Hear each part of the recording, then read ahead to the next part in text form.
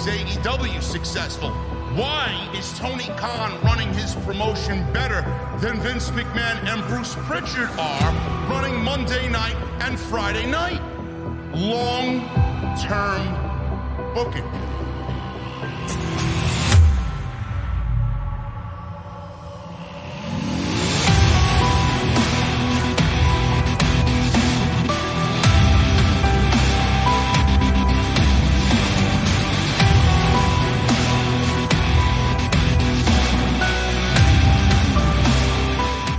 What is going on, guys? Thank you so very much for joining me right here on Off the Script. This is episode 475 for your Thursday, April 27, 2023. I am your host, JD from New York. As always, coming to you live from the OTS venue. Thank you guys so very much for joining me on your Thursday afternoons, wherever you may be, man. Holy shit. We got another week and another Vince McMahon lawsuit, man. It's crazy. I seen all this go down on Twitter on Wednesday afternoon, and I'm like, why does everything like this happen while I'm away from my desk? Now, we're going to go over the most important parts of what was released yesterday. But the parts that were most important are everything that was pitched creatively to certain members of the WWE roster, some of which you guys already know because you're following me on Twitter, and I tweeted about it yesterday. Some of this shit is absolutely fucking ridiculous. Ridiculous. And I want to preface everything that we're going to talk about here in regards to Vince McMahon. I want to let this be known right now. Nothing will happen to Vince McMahon. He will not be punished. This is absolutely a non-issue. This is going nowhere. And I'm sure Vince McMahon will throw money at whoever is suing him to buy this person off and then sweep this under the rug, and nothing will come of this ever. But the thing is, you hear Ari Emanuel on CNBC sitting right next to Vince McMahon, telling everybody, telling the world, basically, as they announce this merger between UFC and WWE. Ari Emanuel telling the world the Monday after WrestleMania that he could not do this without Vince McMahon. He would never allow Vince McMahon to walk away from this. This is just as much his as it is anybody else's. And then you hear stories like this. And then you question, well, what is Ari Emanuel doing? Did Ari Emanuel know what type of person he's getting into a business partnership with? It's not about suing Vince McMahon and, bringing all this to light and bringing all the bad shit that Vince McMahon did to light. I don't know where you guys have been for the last 50 years, but racism, discrimination, racial slurs, sexism, everything that you want to cancel nowadays in 2023, this was all primetime, prevalent, top-of-the-line priority shit in WWE during the Attitude Era. It's one of the main reasons why the Attitude Era was as great as it was. It's why the Ruthless Aggression Era was the Ruthless Aggression Era. A lot of this shit is, ingrained in the history of pro wrestling. Everything that I'm about to read to you is ingrained in WWE. At one point or another back in the day, we found it to be entertaining. At one point or another back in the day, we found it to be humorous. We laughed and we cried and we enjoyed what they were giving us in relations to this type of stuff. Not anymore. It doesn't fly anymore. And honestly, the first thought that I had in my head when it came to Vince McMahon and this latest lawsuit, you hear names like Bianca Belair and Mansoor and Aaliyah and Slapnuts from Retribution, Shane Thorne. and Apollo Crews. You hear names like this mentioned in this lawsuit, and the first thing that got me thinking was the WWE roster does not want him there. I guarantee you, everybody that I would ask, if I got everybody behind closed doors and asked them if they wanted Vince McMahon there, the answer majority would be no. Nobody wants Vince McMahon in the company. Nobody wants him backstage. Nobody wants to be walking on eggshells. Nobody wants to live with this fear and this frustration and this sadness that he just brings everywhere he goes. Nobody wants to fucking work in an environment where that Vince McMahon dark looming cloud is just lurking every which way. Nobody wants him there.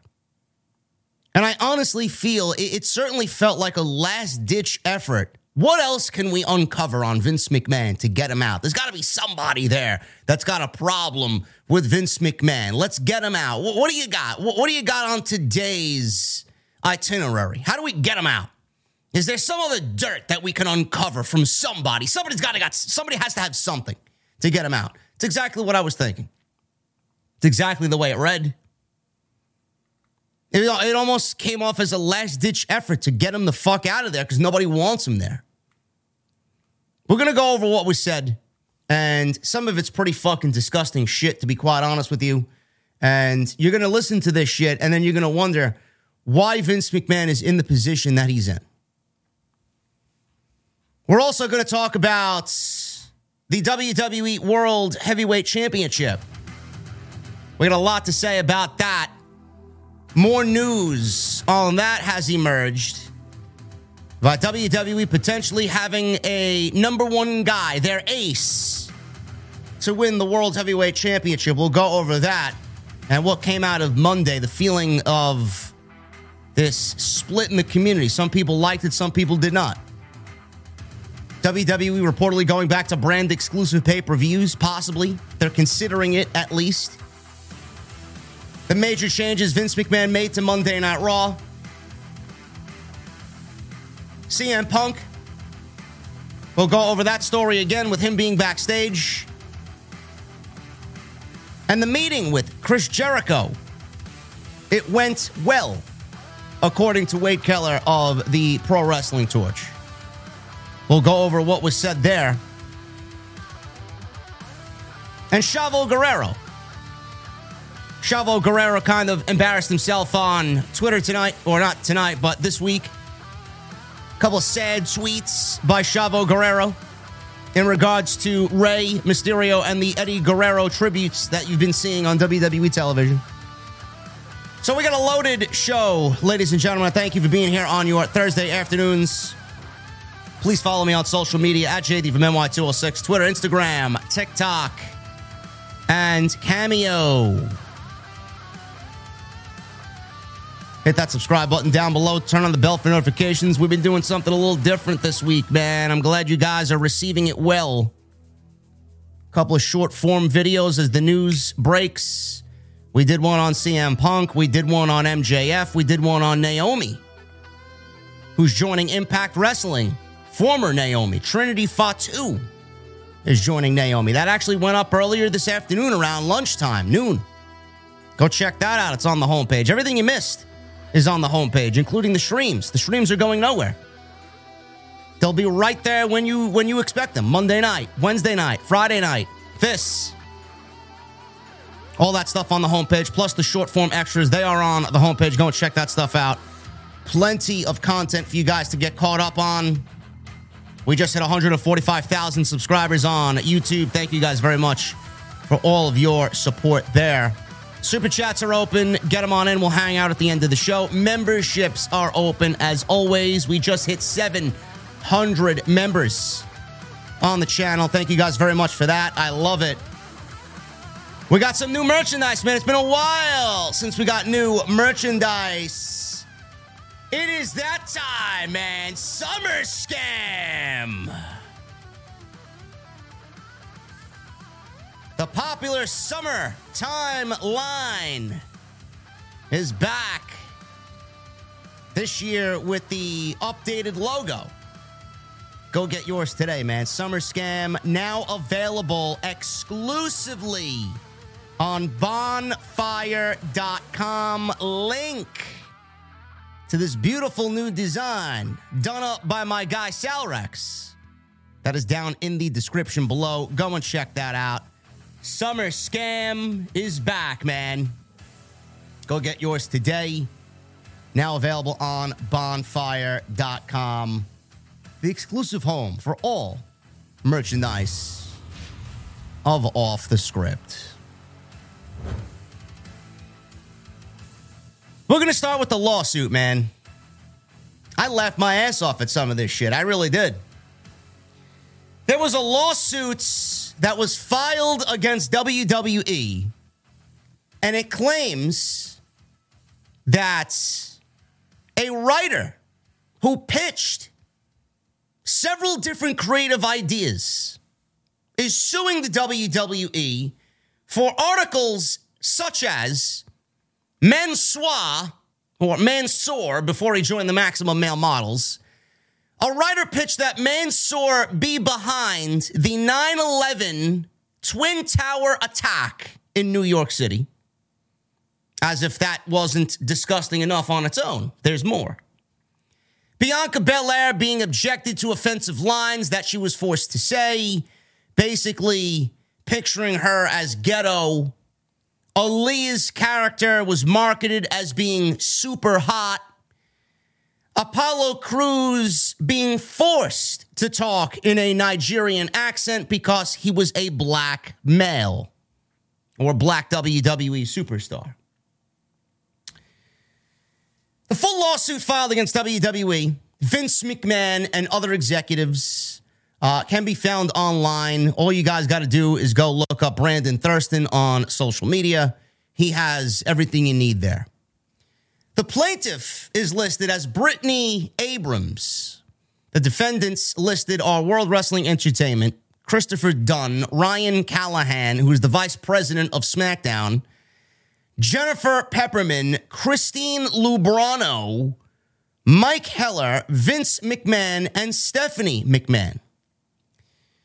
These are going to be excerpts from the lawsuit. I have a couple here in regards to Mansoor and I believe Bianca Belair. We got some on Shane Thorne as well, which is just utterly disgusting. The said scene, this is one of them. The said scene included offensively racist and stereotypical jargon, which plaintiff found objectionable. So, Brittany Abrams is the plaintiff. Remember, Brittany Abrams is the plaintiff.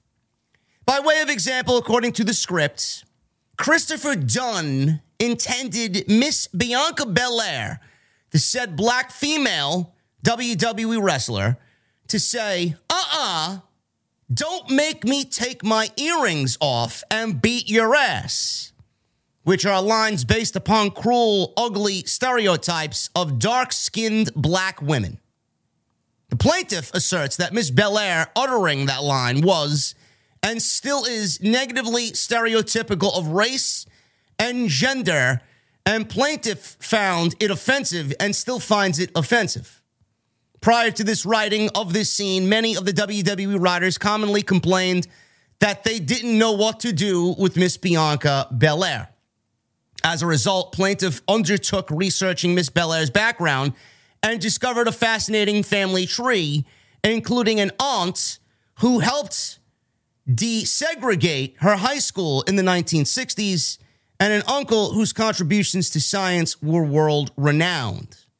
Dunn, Christopher Dunn, not Kevin Dunn, Christopher Dunn, allowed plaintiff to write a first draft of Miss Belair's scene, so plaintiff included positive references to Belair's rich family history and sent it to Dunn for feedback.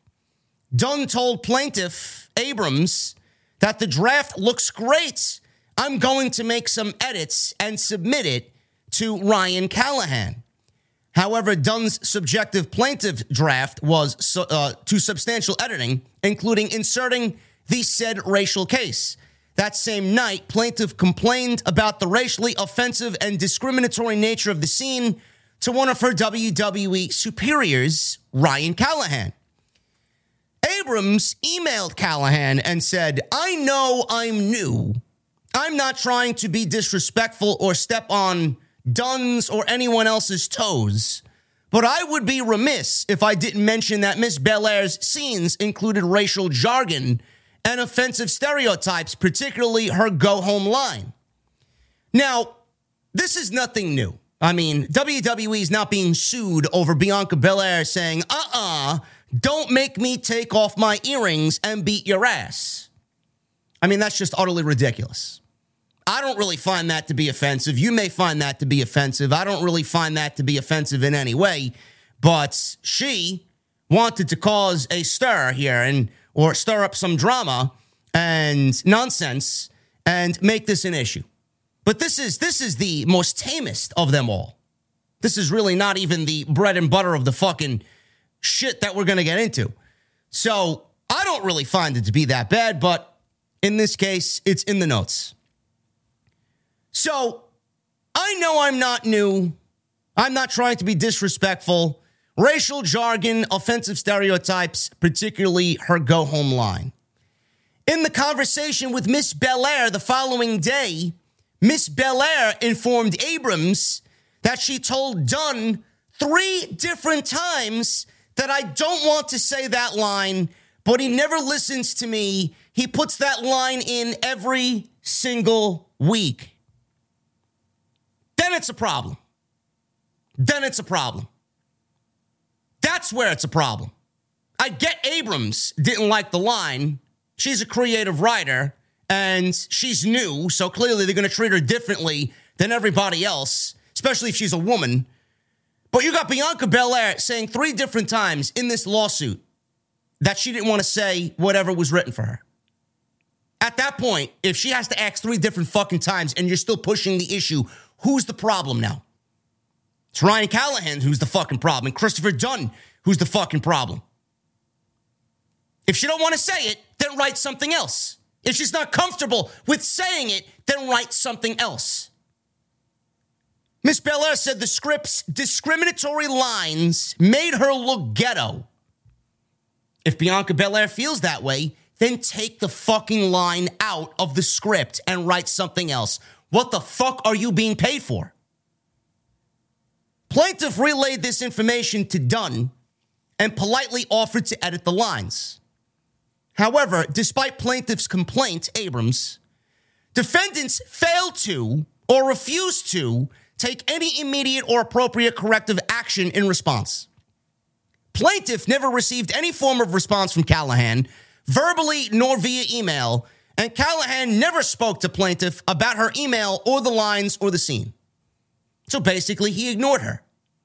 He went about doing what he felt Vince wanted, and that's all that mattered. Additionally, WWE's failure and or refusal to address plaintiff's complaint emboldened WWE employees, including Dunn and Callahan, to further discriminate against and to retaliate against plaintiff in response to her protected conduct. By way of example, WWE kept the discriminatory line in the script. Plaintiff was scheduled to shadow Dunn on 2 scenes that day, one of which was the scene with Bianca Belair. However, around halfway through the day, Dunn informed Abrams that she would now shadow Callahan. When Abrams requested Dunn's assistance, he told plaintiff, Abrams, "You can handle it. It's your scene now." This is where things really gets fucked up. When reading that, you might not think much of it. Don't let me take my earrings off and beat your ass. You have somebody that you hired for her creative writing, and you're asking her to write for Bianca Belair, a woman in a man's game, a woman in a mostly dominated male department, and she does not like what's she needs to tell Bianca Belair. She does not like what is written here. She finds it to be a problem. Bianca Belair finds it to be a problem. So much so that 3 times she said, "I don't want to say this line. It makes me feel ghetto." Yet then you got Christopher Dunn and Ryan Callahan, who's the vice president of SmackDown, basically now throwing it in her face because she doesn't like it. Now they're forcing her for this line to be said and get it over to Bianca Belair. They want the line in there. She didn't want it in there, and they're basically forcing it upon her to get it to Bianca Belair so that it makes television. That's the problem. One party didn't like it. The other two didn't really give a shit. Then they really played games with her in the end and tried to make her life a living hell. You can handle it. It's your scene now. Callahan showed up for the taping of Abrams' scenes about 90 seconds before they went live, and he never once mentioned Abrams' email. Defendants switched plaintiff's assignment and made her shadow WWE's lead writer, who was not present until the show filmed live.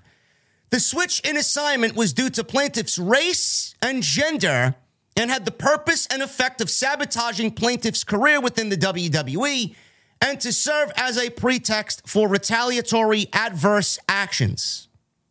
Defendant did not provide plaintiff with any training on what needed to be done during the live broadcast. They threw her in open water with no way to fucking swim to safety. She just told everybody that she was new. I may be new around here. I don't like this. And they took advantage of that. Yeah, you're new around here, so you can't order us around and tell us what to do. We are going to tell you what to do, and if you don't fucking like it, then there's the fucking door. So they forced her to do all of this when she did not agree with anything that was being said here. Defendants' actions were clearly discriminatory as similarly situated white male WWE employees are not treated in this manner. Defendants' actions in this regard were clearly retaliatory, given the temporal proximity between plaintiff's protected conduct and WWE's adverse employment actions. Defendants' actions in this regard were done to humiliate, intimidate, and undermine Abrams' performance, as she had never been tasked with this responsibility and had no idea of the new role's requirements. Unbelievable. That's what they go and do. That's the type of work environment that Vince McMahon wanted in WWE under his watch. That's the type of work environment that Vince McMahon allowed backstage. Just going to keep that in mind. I want you guys to keep that in the back of your fucking mind, okay? Here's another excerpt. In or around November 2021, a WWE writer by the name of Zach Hyatt admitted to Abrams and another black female WWE writer, Miss Silvers, that he was afraid to critique his group of black wrestlers. Abrams and Miss Silvers spoke to the black performers directly, who expressed feeling unheard and misunderstood culturally, and who thanked plaintiff and Miss Silvers for their compassionate approach to writing for black and other minority characters. Shortly thereafter, Abrams and Silvers proceeded to share this information with their WWE lead writers. The roster is complaining to the writers, and then now they have to be tasked with taking it back to the white men, Callahan and Dunn, who basically didn't give a shit about what Abrams wanted or felt. Plaintiff Abrams asserts the defendants engaged and continued to engage in a pattern and practice of discrimination against black female employees, African American female employees, and other minority employees. By way of example, in or around November 2021, racially discriminatory comments were casually made by plaintiff's white male Caucasian lead writer Callahan about a Muslim wrestler. Miss Silvers and plaintiff, the only black writers on the team at the time, were tasked to pitch a love story between wrestlers Aaliyah, Mansoor, and Angel Garza, who are both Muslim. Miss Silvers and plaintiff pitched that Mansoor has a secret that he's keeping from Aaliyah. Callahan disagreed with the secret Miss Silvers and plaintiff wanted for the character. So Callahan also, in this case, in this excerpt, disagreed with Silvers and disagreed with Abrams. what was the secret? Instead, Callahan suggested, and I quote, how about his secret is that he's behind the 9/11 attacks? I don't even know why you would make light of that in any way. If it was a joke, why you would make such a joke in regards to that. I really don't get it. The biggest single greatest American tragedy in the history of this country, where you actually have an employee, Zelina Vega. Didn't her father pass away in the 9/11 attacks? She's made a big deal about that. Every time that fucking anniversary comes around, she did something in honor of her father on television. And that's what you want to go. You want to blatantly go and throw that out there on WWE television. This is the culture that Vince McMahon has invited to WWE television. Because Vince McMahon is okay with it. Ryan Callahan thinks, I'm a vice president here. I can do what I want because my boss thinks the same way. That's the fucking problem. That's the problem. How about his secret is that he's behind the 9/11 attacks? Miss Silvers nervously laughed and said, let's not do that. Let's talk about the other part of the pitch. Callahan then said, oh, I guess you're the lead writer now. Miss Silvers again laughed nervously and said, for just this moment, so we can talk about something else. Following this, whenever a writer asked Callahan a question, he would reply, well, ask Miss Silvers. She's the lead writer now. Callahan's comments and conduct in this regard were clearly discriminatory, given plaintiffs' similarly situated white Caucasian counterparts were not treated in this manner. He treated everybody else different. These two, he treated like shit. Miss Silvers and Miss Abrams, the only two black female writers on the team. Additionally, Heller shared a sexist pitch for a Muslim female wrestler wherein the said female wrestler lacked authority over her own mind and body. Again, Miss Silvers and plaintiff Abrams created a love story between wrestlers Aaliyah Mansour and Angel Garza. In this pitch, Aaliyah and Mansour were meant to fall in love while a jealous Angel tries to break them up. The pitch was made where Aaliyah appears intelligent and confident in herself and desires, containing Aaliyah speaking up for herself against both Angel and Mansour and having her love and affection earned. Miss Silvers and plaintiff pitched this storyline to Heller, who expressed confusion about Aaliyah and her choices, particularly her never wanting to be with Angel, who was the obvious villain in the story. Heller was confused that Aaliyah wasn't crying on the stairs after her breakup with Mansour. Heller then pitched that plaintiff Abrams make the storyline a love triangle, objectifying and bimbofying Aaliyah. Heller's sexist counterpitch included Angel being forward and aggressive in his efforts to date Aaliyah. Aaliyah being easily swayed by Angel's evil tactics, and Aaliyah being confused about which guy she should date, oscillating between the two men until the end of the storyline. Heller and Callahan made these discriminatory comments while plaintiff and other black female African-American employees were in his presence in the writing room. Heller and Callahan's comments and conduct were clearly discriminatory. Plaintiff immediately complained about these racially discriminatory comments. Plaintiff spoke up and asked, doesn't that take away Aaliyah's agency? Plaintiff told Heller that she wanted to make a pitch that was more feminist, especially because Aaliyah's character is already marketed as being super hot. Plaintiff, along with a number of her co-workers, including Miss Silvers and Mr. Barbash, also complained about the discriminatory nature of their lead writer's comments. Rather, in response to plaintiff's protected conduct, defendants intensified their campaign of retaliatory adverse employment actions By way of example, Christine Lubrano, met with plaintiff Abrams and Miss Silvers and deliberately downplayed Heller and Callahan's discriminatory remarks by claiming that she heard it was nothing more than a joke and wacky things are said in the writer's room all the time. Yes, that may be the case, but this is the environment that Vince McMahon has welcomed to WWE. Now, when plaintiff Abrams indicated that it doesn't make it okay, Lubrano responded, I know, but look at the waves we're making in the company. 4 years ago, no woman worked on the writers' team. I could see why, being that they're being racially discriminated against and pushed out, and their ideas not being listened to. No wonder there's not a fucking woman on the writing team. Why would there be? There's no I in team, but there is one in Indeed, and that's the hiring platform that you need to build yours. When you're hiring, you need Indeed.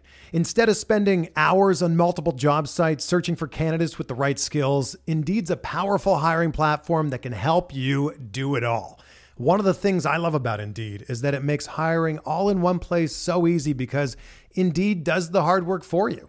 They show you the candidates whose resumes on Indeed fit your description immediately after you post so you can hire faster. Join more than 3 million businesses worldwide that use Indeed to hire great talent fast. Start hiring now with a $75 sponsored job credit to upgrade your job post at Indeed.com/Blue Wire Sports. Offer good for a limited time. Claim your $75 credit now at Indeed.com/Blue Wire Sports. That's Indeed.com/Blue Wire Sports, and support the show by saying that you heard it on this podcast. Indeed.com/Blue Wire Sports. Terms and conditions apply. Need to hire? You need Indeed. If you're a woman, why would you want to work amongst this filth in WWE? Lubrano followed up and told plaintiff that she was doing a great job and that Bruce Pritchard, Mr. McMahon, and Miss Stephanie McMahon love Abrams' writing. But plaintiff should be careful to pick and choose plaintiff's battles. However, despite Abrams' complaints, defendants refused to take any immediate or appropriate corrective action in response. There's more. There is absolutely more. Get a load of this. Following plaintiff's complaint, defendants increased the intensity of their discriminatory misconduct, including deliberately subjecting Abrams to a number of racist pitches. By the way of example, it was discussed in the WWE Writers Slack channel, which is like a group chat for all the WWE writing team. In the WWE's Slack channel before a show, that a new wrestler, Reggie, would dress in drag, complete with wig and tights, so he could partner with Carmella, a female wrestler, in a tag team match against other female wrestlers. You know, going back to what Callahan and Heller and these other people that were discriminatory against Abrams and Silvers, you know, the Aaliyah storyline, it's not so much that it's, you know, oh my God, we got to cancel these men, right, for being sexist. Who the fuck would want to watch that shit on television? The way that they made it sounds awful. Like, now that I'm reading it, I would have had no interest in watching any of that play out on television. This is the idea. These are the ideas that are coming out of the writing room in Titan Tower, at Stanford Titan Tower.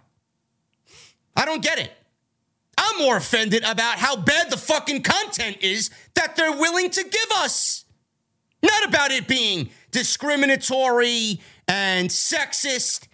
I'm disrespected at how fucking awful it sounds. That this is the level. These guys are being paid 6 figures to write television, and that's the best that they come up with.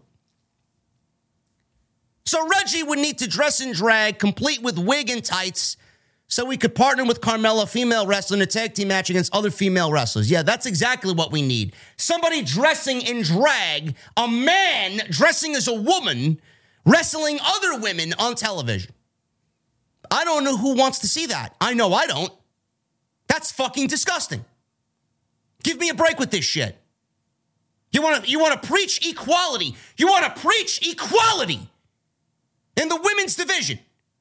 The women need equal. They need to be equal to the men. Meanwhile, you got a man dressing as a woman competing in the women's division. Why? Doesn't that go against everything that you set forth with the women's revolution? Reg is not a woman. He's a fucking dude. No, but they get off on this type of humor. Reggie is a dark-skinned African-American black straight male wrestler, says the lawsuit. Given this pitch was shared via the Slack app, defendants Mr. McMahon and Stephanie McMahon, as well as other WWE higher-ups, including Bruce Pritchard and Ed Koskey, were included in the thread. Plaintiff's co-worker, Miss Listenberger. Now, Listenberger was actually responsible for the Otis, Mandy Rose, and Sonya Deville storyline during the pandemic era when Otis was chasing Mandy Rose and their love was supposed to play out on television. That was her. That was an endearing storyline. You know, Otis going after somebody like Mandy, and he loves Mandy, and Mandy is this beautiful, buxom blonde who would probably never give Otis a fucking shot in the dark. And Otis ended up getting the girl at the end of it all. That was a heartwarming storyline. I think a lot of people fell in love with Otis at that point. That was good. That's who Listenberger is. She was a part and spearheaded that storyline. She responded to the thread, observing that putting a straight black man in drag might perpetuate harmful stereotypes that would offend viewers. I don't see where she's wrong. I know I don't want to see a guy dressed in women's clothing wrestling on television. Who the fuck wants to watch that? WWE eventually scrapped the discriminatory pitch, but only in response to a white Caucasian individual's protected conduct in the form of Miss Listenberger's complaint. So because it was a white female who complained about it, they canned the entire act. They canned the storyline and the pitch. By way of another example, WWE forced wrestler Apollo Crews to speak with a Nigerian accent just because of his Nigerian lineage. Apollo Crews is a black Nigerian-born male. Abrams emailed Callahan and complained about the offensive nature of the requirement for Apollo Crews to speak with a stereotypical and exaggerated Nigerian accent. Now, we didn't know. Clearly, we're fans. We're not supposed to know. We didn't know what was going on behind the scenes. We looked at Apollo Crews and we were like, all right, Apollo Crews is making strides to change up what was an overly dull, boring, uncharismatic act. He did the whole Nigerian thing, and he had Babatunde with him as his enforcer, and it was decent. It was decent. It was the best Apollo Crews looked in his entire WWE run, to be quite honest with you. I knew it wasn't going to last because WWE doesn't push guys like Apollo Crews for blatant reasons. Now you see why. But now we're coming to find out that Apollo Crews was forced to speak in a Nigerian accent via Callahan and the rest of the writing team because he's of Nigerian lineage and because Apollo Crews is a black Nigerian-born male. So they wanted the stereotype out there, and they wanted him to go all the way with it, with the accent. Now, I guarantee a lot of you guys are looking back at that, and you fucking hate it, even more so if you already hated it coming out of it. Now it makes a lot more sense. However, despite plaintiff's complaint, Callahan failed and or refused to take corrective action. As a result, Callahan and WWE forced plaintiff to require Apollo Crews to speak with a racially artificial Nigerian accent. By way of another example, in or around the spring of 2021, Callahan pitched that a white Caucasian male wrestler with a hunting gimmick would hunt black male wrestlers for fun. Now, this was around the time that Shane Thorne was on his own. Retribution had been disbanded, and they were coming up with new gimmicks for everybody. They let Dio Madden and Dijak continue their retribution phase. Shane Thorne as Slapjack got booted from the group. They needed to do something with him. And they figured because Shane Thorne is from Australia, we'll give him a hunting gimmick. We'll give him a, down south hunting gimmick, crocodile hunter gimmick. Yes, because Shane Thorne is Australian. What's the best thing that we could come up with for Shane Thorne? Hey, we'll make him a crocodile hunter, pal. I mean, holy fucking shit. How out of touch are you? Holy shit. Like, we knew it then. We seen it. He wrestled on Main Event. We've seen it. There's pictures of him in the getup. The gimmick was supposed to be a hunting gimmick where he would hunt black male wrestlers for fun. In a nutshell, the said hunting gimmick pitch for new wrestler Shane Thorne and Reggie was, since Shane is Australian, we should make him a crocodile hunter. And instead of hunting crocodiles, he hunts people. But the person involved here is a black male in Reggie. Subsequently, a storyline was pitched by Callahan where Shane would capture Reggie, constantly beat him up, but Reggie would always escape after being captured. Holding Reggie captive in cages was discussed by Callahan. Are you fucking serious?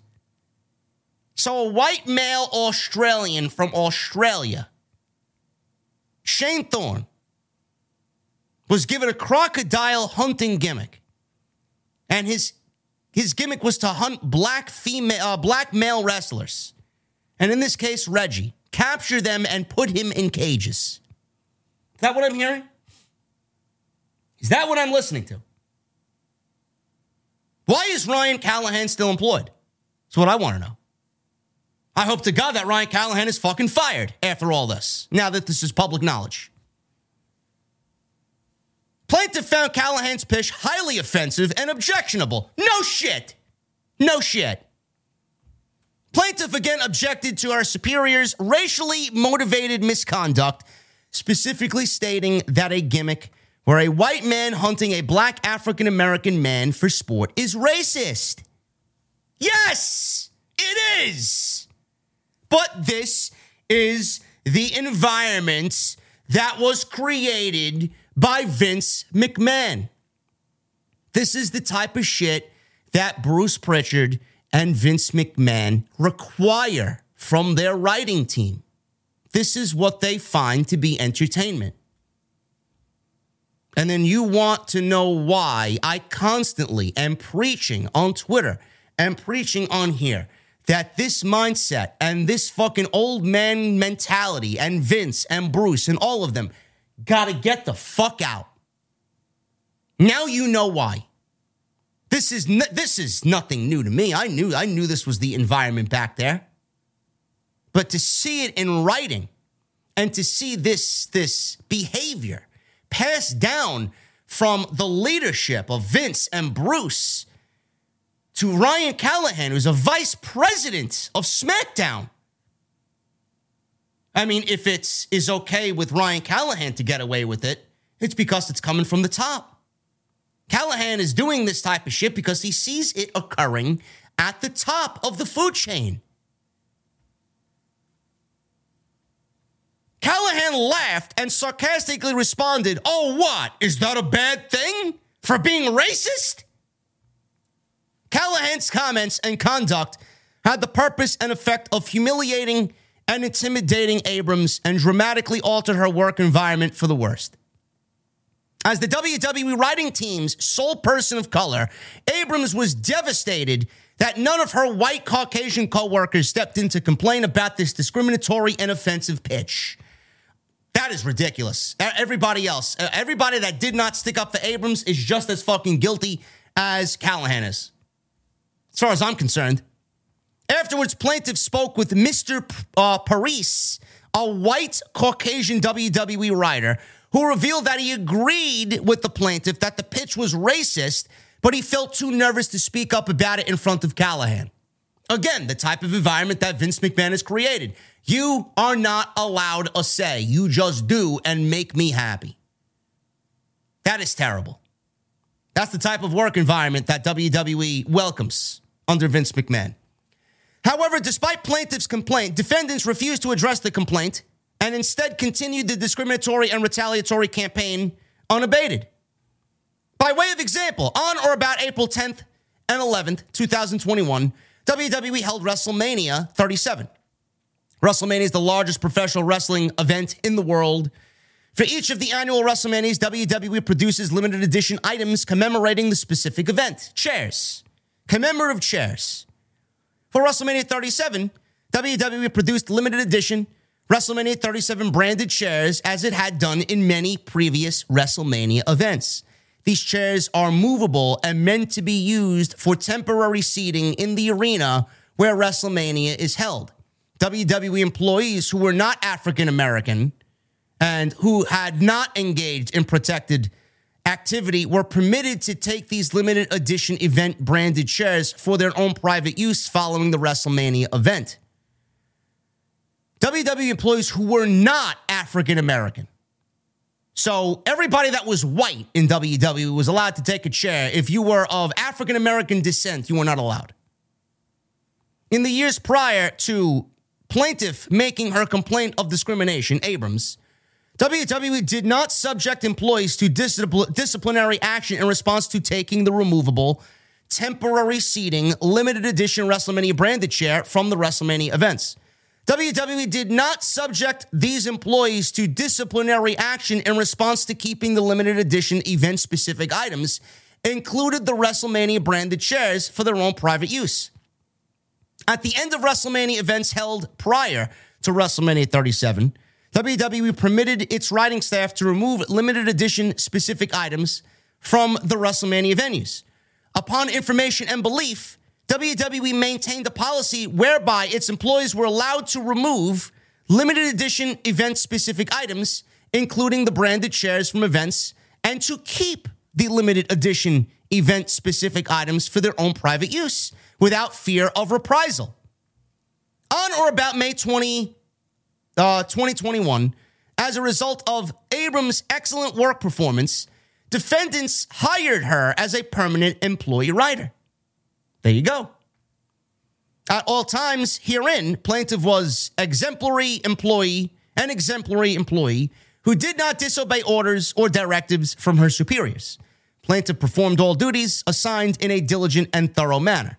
However, plaintiff asserts that defendants engaged and continue to engage in a pattern and practice of discrimination against black female employees, African American female employees, and other minority employees. In winter 2021, Abrams complained to WWE's Human Resources and representatives about being racially discriminated against by white Caucasian senior writer and defendant Pepperman during the first few months of her employment. Pepperman's discriminatory actions and the way he treated Abrams and other black African-American WWE employees poorly compared to their similarly situated white and Caucasian counterparts.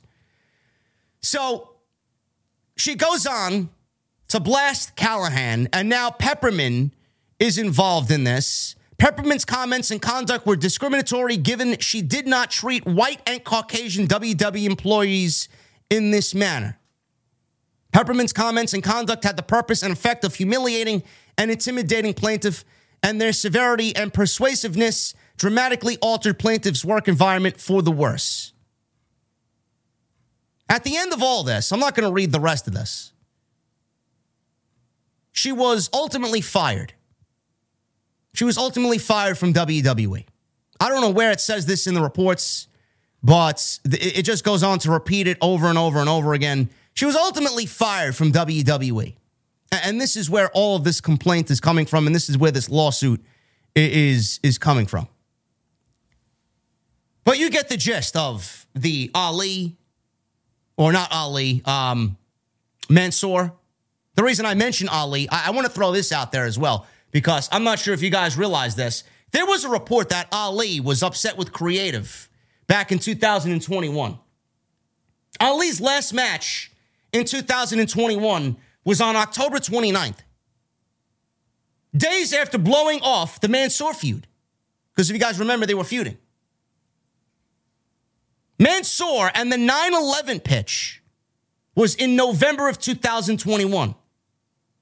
There was a report thereafter that Ali took issue with creative pitches around that time. Ali publicly asked for his release on January 16th, 2022. Did we just uncover the reason why Mustafa Ali asked for his release from WWE based on creative? Was that the reason? Certainly sounds like it to me. Listen, I want you guys to understand something. And I wanted to make sure I got all of this in the show today. Apollo Crews, Mansoor, the Bianca Belair shit, the Shane Thorne creative pitch. Nothing is going to happen to Vince McMahon. Nothing. This will be something that he pays this woman off, he'll throw money at it, and everything else is going to be fine. This is what he does. To fix a problem, he throws money at it, and then he moves on to the next fucking problem or the next thing that he's going to cause a problem for. Ari Emanuel is now the boss. He is the head of Endeavor, who own 51% of the company. It's not official yet. It's not closed yet, but that's where it's going. They're under investigation for that. It's not out of the realm of, oh my God, what's going on? Is the WWE not going to be sold to Endeavor? Normally, when you merge two companies into a huge one-branded superpower, yes, there's going to be an investigation to make sure everything is where it needs to be. So that's not really a rarity. Ari Emanuel is the CEO. He's the boss. I don't know how he could go on CNBC and blatantly tell the world that Vince McMahon is in charge. Oh, yeah, Vince McMahon is not in the weeds anymore, he says. Oh, I'm not in the weeds. I'm running creative. I'm running creative at a higher level. How you could listen to Vince McMahon tell you he is running creative at a higher level, and then this is his writing team. So by way of what Vince McMahon said, Vince McMahon ultimately admitted to everybody that he is the end-all be-all for creative. He is the higher power. He is the end. He is the finality. And everything else underneath him is basically approved by him. This is his team. This is not Triple H's team. This didn't happen under Triple H-led WWE. This happened under a Vince McMahon-led WWE. This is a Vince McMahon-led WWE still. Triple H is nothing more than a fucking title. He is not leading shit. They want you to think Triple H is leading the WWE. Here's a fucking newsflash for you. He's not. Not with Vince McMahon back with his fucking pedo mustache. Guy sent a worldwide fucking express, comment like that. Then he shows up on the Raw after Mania. The fuck are you doing? Expresses to the world, I'm not in the weeds. Then we come to find out that he ran all of the Raw after WrestleMania. And then literally,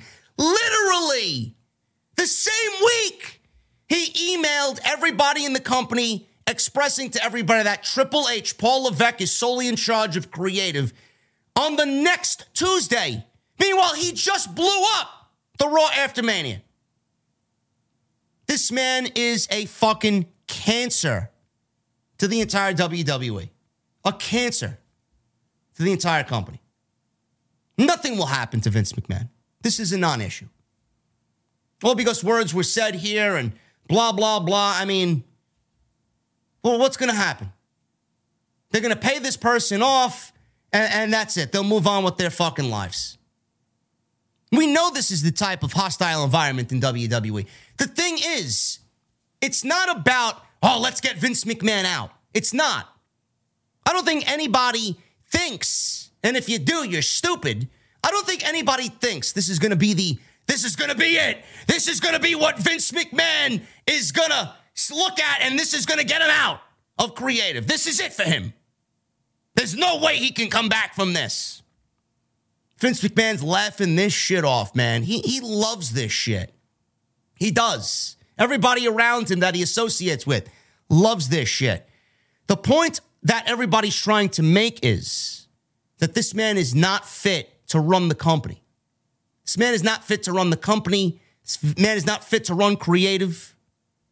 This is the type of work environment that he created.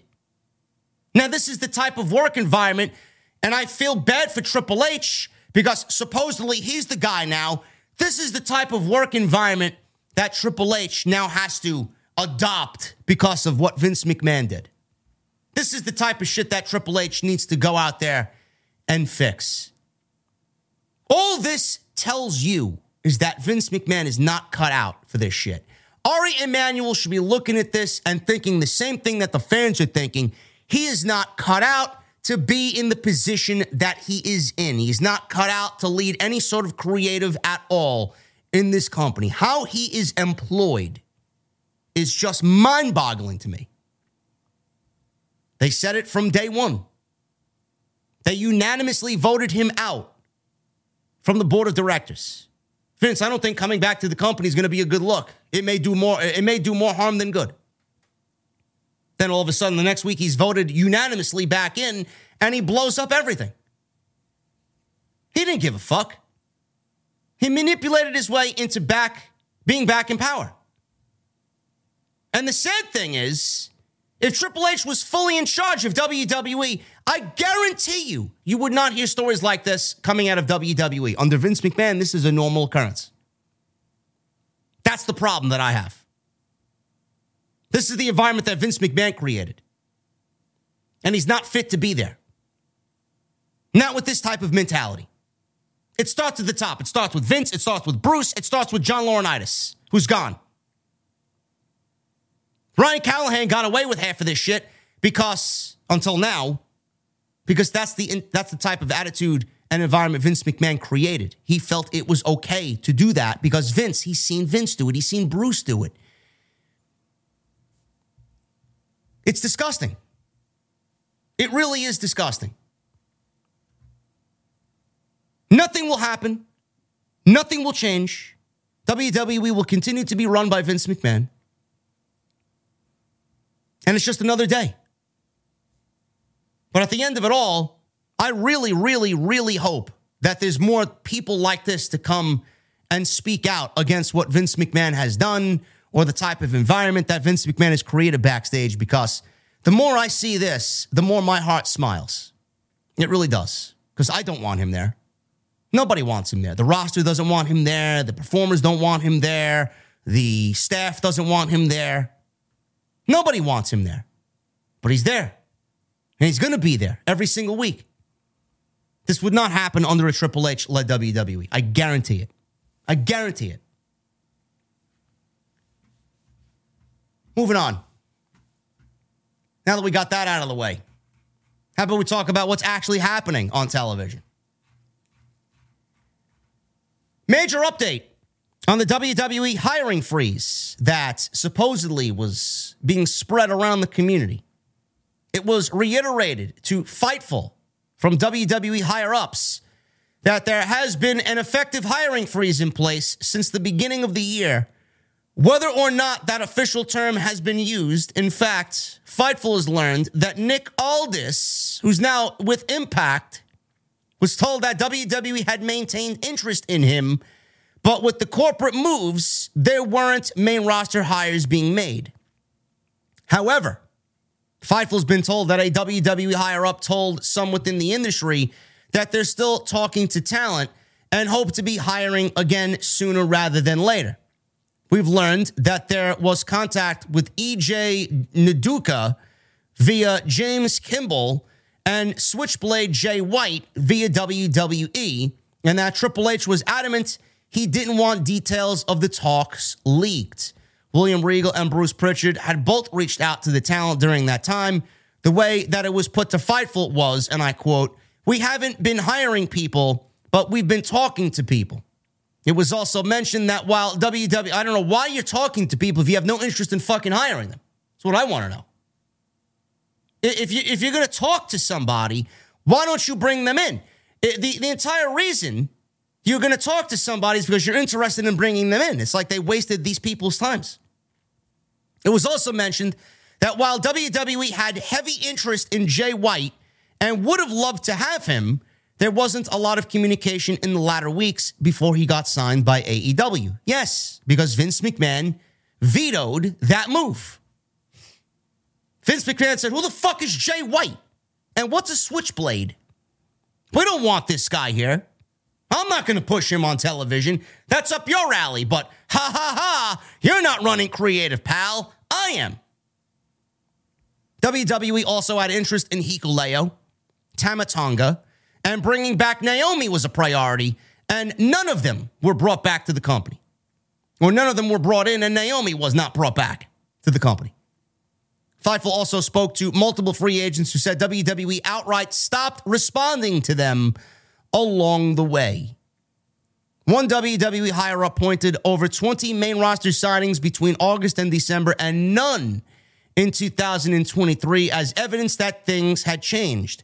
However, they think it was more of a product of the sale progression than anything else, which is probably the case, but Vince McMahon being back in creative as well and him having a say over what's happening on television was also a reason why these people were not brought in. You could see who's being pushed on television. You could see who's being used on television. You could see who's not being used on television and who's had segments cut from the show. You could see who has done that and why. Vince is not going to bring in anybody that he is not going to push on television. Jay White was a dead duck in WWE. He may be a dead duck in AEW. I hope not. But with Vince there, Vince was never going to push Jay White the way Jay White needed to be pushed. EJ Naduka, who the fuck is that? He worked for MLW after he got released from NXT. I know AEW was looking at him. I mean, Vince doesn't know who that is because he came out of the developmental system, and Vince didn't really give a shit about the developmental system at that point when he was there. He only cared about it when NXT 2.0 was a thing, and that shit was fucking disgusting. Who else was mentioned here? Nick Aldis. You think Vince McMahon is going to push Nick Aldis on WWE TV? I don't think so. Plus Nick Aldis and Bruce Pritchard in the same company? With Bruce Pritchard having a problem with Mickie James? No way. Who's a Hikuleo? Who's a Tama Tonga to Vince McMahon? You got to be fucking kidding me. Yes, the company was sold. Yes, the company was in the progress of being sold. Yes. That's why the hirings stopped. But to talk to people, they flat out told Fightful, yeah, we've been talking to people, but we're not hiring people. Then why the fuck are you talking to them? Why are you going to go out there and talk to somebody if you have no interest in bringing them in? Don't really get it. Why are you wasting people's time? It doesn't make any sense. Was it a hiring freeze? Yeah. Was it officially a hiring freeze? No. Everything was done to Vince McMahon's liking in Vince McMahon's way. WWE is reportedly considering going back to brand exclusive PLEs, premium live events. Now, WWE, with the brand split, right now, everything is remaining the same. You're going to get 12 major WWE pay-per-views, 2 Saudi shows per year. I don't know if that's on top of the 12. WWE may round out about 12, 13 pay-per-views per year, maybe, if that. I know that's down significantly from years prior. But WWE making a notable change like this to their premium live events is a big deal because we've seen this done before, and WWE went away from this model a while back, and now they may be doing it again. Now, there is positives to this. There are also negatives to this, but I feel like there are more positives to this than anything. Now, the company is set to shake up the rosters again on Raw and SmackDown with this year's draft, which starts tomorrow night. I'll be live for SmackDown for the first night of the draft. It's going to be a big night. I'm very excited about it. And this draft ends on Monday night on Raw. This is ahead of the promotion crowning a new World Heavyweight Champion at Night of Champions on Saturday, May 27th in Jeddah, Saudi Arabia. I'll talk about that in a little bit. The title will be defended on whichever promotion the undisputed WWE Universal Champion Roman Reigns is not drafted to. Now, the WRKD Wrestling Twitter account reports that officials are discussing the idea of doing brand-exclusive shows again. One format discussed, they say, after the announcement of the draft and the introduction of the new World Heavyweight Championship on Raw, is the idea of potential brand-exclusive premium live monthly events, end quote. The last attempt at doing this was September 2016. I loved that era of SmackDown. Now, Raw got loaded via that draft. SmackDown got the shit end of the stick, but SmackDown was putting on some of the best WWE shows that they put on in quite a while with that 2016 era of SmackDown towards the end of that year. It was very NXT-like. That show, I don't know what exactly had happened there.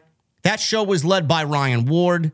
That show was led by Road Dogg, and they were a two-man power group there on SmackDown. And all of a sudden, SmackDown started to churn out so much better of a show, week in, week out. And the WWE started to catch notice of the fans. Oh, man, SmackDown's so much better than Raw. Raw was still the flagship show at that point. Vince was running Raw. Ryan Ward and Road Dogg was running SmackDown. And everything had to obviously be filtered through Vince McMahon. But I don't think Vince knew the power of SmackDown at that point because the fans were so in love with what was going on there. He ended that before it even got started. As soon as Bray Wyatt won the WWE Championship, it was over. It was over. I don't know what had happened there. The deterioration of the entire brand just took a fucking nosedive. Randy Orton beat Bray Wyatt. And then all of a sudden, Jinder Mahal was made into the WWE champion. And then the brand fucking died. Imagine that. Imagine that. They almost killed SmackDown by crowning Jinder Mahal the WWE champion in 2017. And then they claimed it was because they wanted to represent Jinder and the Indian market. There was some big deal going on at the time with WWE landing a fucking TV deal in India. I don't give a fuck. You just completely turned the show upside down from being great to being the worst fucking thing on television because you wanted to make Jinder Mahal the fucking champion? God, that shit was terrible. WWE nixed doing this in 2018. And it was to load up one event per month with talent from both brands. All right, they did it back in 2016. I'm sorry, I misquoted myself. They started it up in 2016, and it only lasted 2 years. 2018, they nixed it. It was one event per month with talents from both brands in hopes that it would increase subscriptions and ticket sales. There are positives to come out of this, to be honest with you. But the thing is WWE, and this is my first con here. It's my first negative takeaway. Is WWE going to embrace the brand split? Are they going to keep it? I mean, if history shows us anything, no. They lose their patience. They're not going to keep the brand split separate. They're not going to adhere exclusively to a 100% brand split. Not with Vince there. If Triple H is in charge, maybe. But with Vince McMahon in charge, you'll start seeing Raw on SmackDown, SmackDown on Raw. You'll see a bunch of fucking things that don't make sense. You'll see some weekly fucking shit where, this show doesn't have enough star power. We got to get Roman on this show, and the Usos got to be over here, and we got to get this guy over here. Like, give me a five. The brand-to-brand invitational, whatever the fuck they came up with. Stupid. They always go back on their ideas, which then, in turn, ruins the brand split. And then everything is basically a free-for-all. They're not going to keep to this. So I don't know why they end up doing it. Now, yes, it's in discussion. It's not really confirmed yet. They are considering it. But if they are considering it, at least consider sticking with the fucking plan. If you are considering it, then you go all the way with it. If you're going to fucking bail in 2 years or less than that, then maybe we shouldn't really explore doing brand-exclusive premium live events. Now, there are a bunch of positives to come out of this. Obviously, it saves WWE on budget, less of a staff, less production. That's all good and dandy. I don't really give a fuck about that. I'm not going to really complain about WWE making or losing money. I mean, they're making more money now hand over fist than any other point in their fucking history. I don't give a fuck how much money they make. It's not my forte. I'm not somebody that holds stock in the company. I don't give a shit. All I care about is what happens on TV, what happens creatively. The one thing that I wish that they would do is, if they want to do this, if you want brand exclusive pay-per-views, we need, one world championship would be best. But if you want the brand split to be the way it needs to be, and you want to do brand exclusive pay-per-views, the one thing I'm looking at is, normally if you have these joint shows, if you have all these shows 12 months out of the year, be joint shows, and you got stories from Raw and stories from SmackDown on the same show, it doesn't really lend itself to feeling like a brand split. Now, if we got SmackDown exclusive pay-per-views and Raw exclusive pay-per-views, this is going to give more opportunity to those people that are sitting around in the back doing nothing. They'll be on TV more. They'll be involved in storylines more. They'll be on pay-per-view more. I mean, look how many talents are not involved in anything. It's going to open up the writing team to include more talent that isn't being given any opportunity to make it to TV. Well, at the same time, it's going to shrink the writing team because right now they're operating as one. There's like 50 or 60 writers, from what I understand, writing these shows. Everything. You want a brand split, it should be split in every department. You got writers for Raw and you got writers from SmackDown, not knowing what they're doing. You got separate teams writing for Raw. That would differentiate the shows. It would give the shows a different feel, because if you got these shows being written by the same fucking team on Monday and Friday, they largely start to feel the same. And that's what I enjoyed about Ryan Ward and Road Dogg. SmackDown felt different than Raw. It did. Immensely. Monday Night Raw was a Vince McMahon show. You got what you got. You knew what you were going to get. But SmackDown, under Ryan Ward and Road Dogg in 2016, that show felt like it was an NXT show every week. And I'm like, this is fucking great television. It was almost can't miss television. So if you're going to go and do this, it needs to be split right down the middle. Talent getting more opportunities, talent getting on pay-per-views more. The focus on championships would be greater. The SmackDown Championship would be highlighted in its own lights, away from the Monday Night Raw World Championship, the IC title away from the United States title. They'd absolutely have to split the tag team titles, which I'm not really a fan of. I'm not a fan of that whatsoever. But if WWE is going to do brand exclusive pay-per-views, they're going to have to eventually split the tag team titles, because you can't have one tag team holding two sets of titles. They're going to have to split the tag team titles. Or if they want to merge the divisions, I would take that, because the women's tag team titles, they don't have two sets of women's tag team titles. They float between Raw and SmackDown, so why not the same thing for the men? I mean, it's such an easy change, and it would give more volume, more talent to both shows and make it make sense. I don't really understand why they wouldn't do it, to be quite honest with you.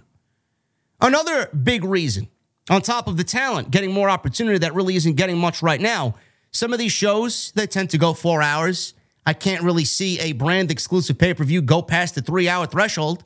6 matches, 7 matches maybe, and pay-per-views would be kept at a shorter time constraint. 3 hours, tops. That's it. Maximum 3 hours.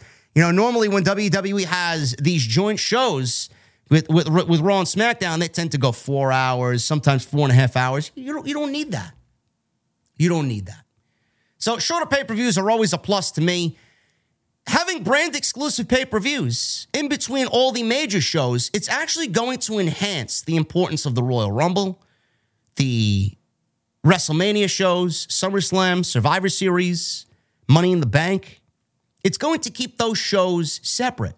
You want to include King of the Ring, you could do that too.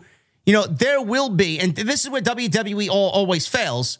They tend to want to do a hard brand split, but they never really want to build around what makes the brand split special. Royal Rumble would be one of the few times in the year where Raw and SmackDown stars are in the same ring together. The Elimination Chamber, obviously, that would play out the way that we see it now. If someone from SmackDown wins the Royal Rumble, then Monday Night Raw gets the Elimination Chamber. That's fine. They could still keep that. WrestleMania, obviously. a big event, biggest show of the year. You're gonna have both brands represented. Money in the Bank. You have 3 on Raw and 3 on SmackDown competing for the Money in the Bank briefcase. You got the Survivor Series. Do they go back to the Raw versus SmackDown dynamic? I hope not. I hope not. King of the Ring tournament. You want to include a King of the Ring tournament? That would be great. 4 guys from Raw, 4 guys from SmackDown. Have those special events mean more if you keep the brand split separate. Those brand exclusive pay-per-views are also going to enhance the importance of the other big 5 shows around it as well, because it's going to be, one of those nights 5 times out of the year where WWE has both brands come together to be represented on the same show. There are pros and cons to this. There are. But I don't see WWE sticking with this. And if you guys remember, Nick Khan said something about, when our contract is up with Peacock, we're going to explore other options, strategic, options to bring maximum revenue to the company. What that means, and Endeavor's already said, and management from Endeavor's already said that when the sale finally goes through and WWE is free from all of their contracts with Peacock and NBCU, they're going to probably go and do the same model that they have for the UFC with the WWE, meaning that if WWE is under the same umbrella as UFC and they're on an ESPN Plus, you're probably going to end up paying for all of these major shows. I mean, I hope to God that's not the case for these brand exclusive pay-per-views, which is why I'm even questioning this happening. I mean, are you going to pay $60 for a brand exclusive SmackDown show? I know I don't want to. I'm going to have to. It's my fucking livelihood. It's my job. But are the normal paying casual customers going to pay $60 for a fucking Monday Night Raw brand exclusive pay-per-view? I hope that's not the case. For the bigger shows, I can see them doing that. But for these brand exclusive pay-per-views, if they want to keep that same model, I don't see WWE really being, beneficial in that way. These brand exclusive pay-per-views would make the television shows worth it more as well, because when SmackDown has a pay-per-view, then Monday Night Raw is going to need something to offset that and kind of keep up with SmackDown. So where you get a SmackDown pay-per-view, Monday Night Raw may have bigger shows because of it, because in that month, there won't be a Raw pay-per-view. They could get those pay-per-view matches that you would normally do on pay-per-view on Monday Night Raw and make Monday Night Raw a bigger show because of it and make it a must-see show because of it. There are a lot of pros to this. I just don't know if WWE is going to be honest and true to keeping up with the brand split, because in years prior, they have tried it and then kind of backed away from it, and then things just fall apart.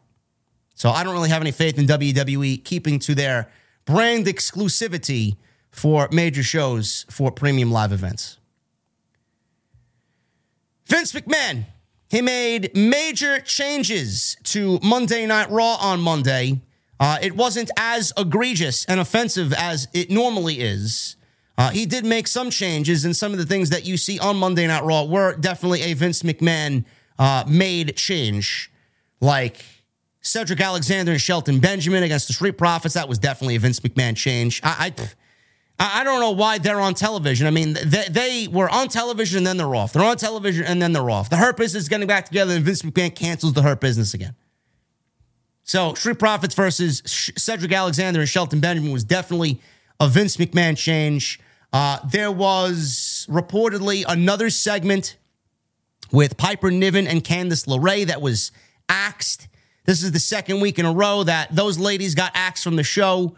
Monday Night Raw had some major changes, but nothing overly egregious. PW Insider reported this on Monday, that as of the last 30 minutes, there have been several major changes to Monday Night Raw this past Monday, made remotely by Vince McMahon. So we were going into the 7:30 time, and Vince McMahon was making changes. You look on WWE.com, and you see nothing but Bad Bunny making his return to WWE is the only thing up there. You know Vince McMahon is fucking doing something crazy. It was also stated that while things were not quite at the level of Raw after Mania, things seem to be heading in that direction where Vince McMahon is getting a little heavy-handed with making changes in WWE. As you guys know, he's not in the weeds anymore, but he's running the show remotely from his home or running the show remotely from Titan Tower.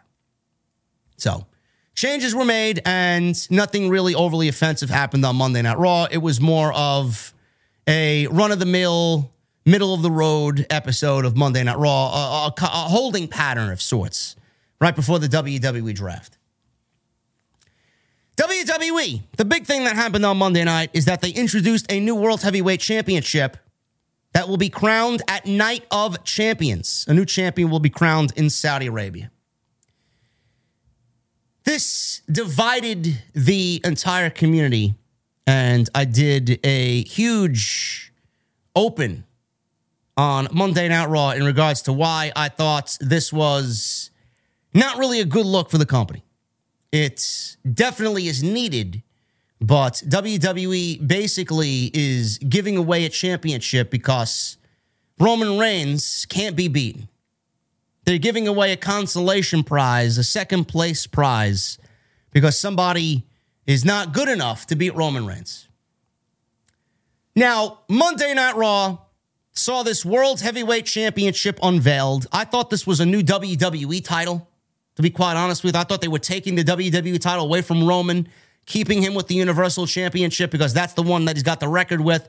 They were going to give the WWE title back to Monday Night Raw via the draft.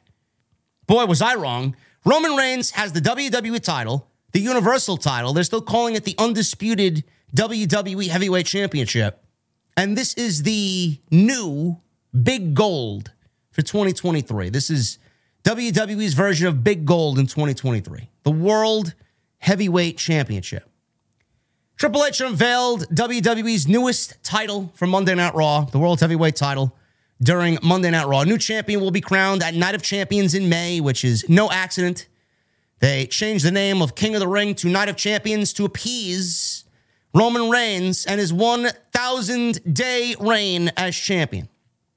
And they also did it because they want to add intrigue and make these shows in Saudi Arabia bigger than they really should be.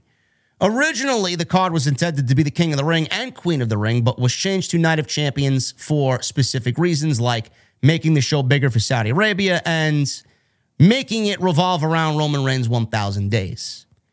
The decision to add a new world championship has its pros and cons, but it's undoubtedly, something that needed to be done.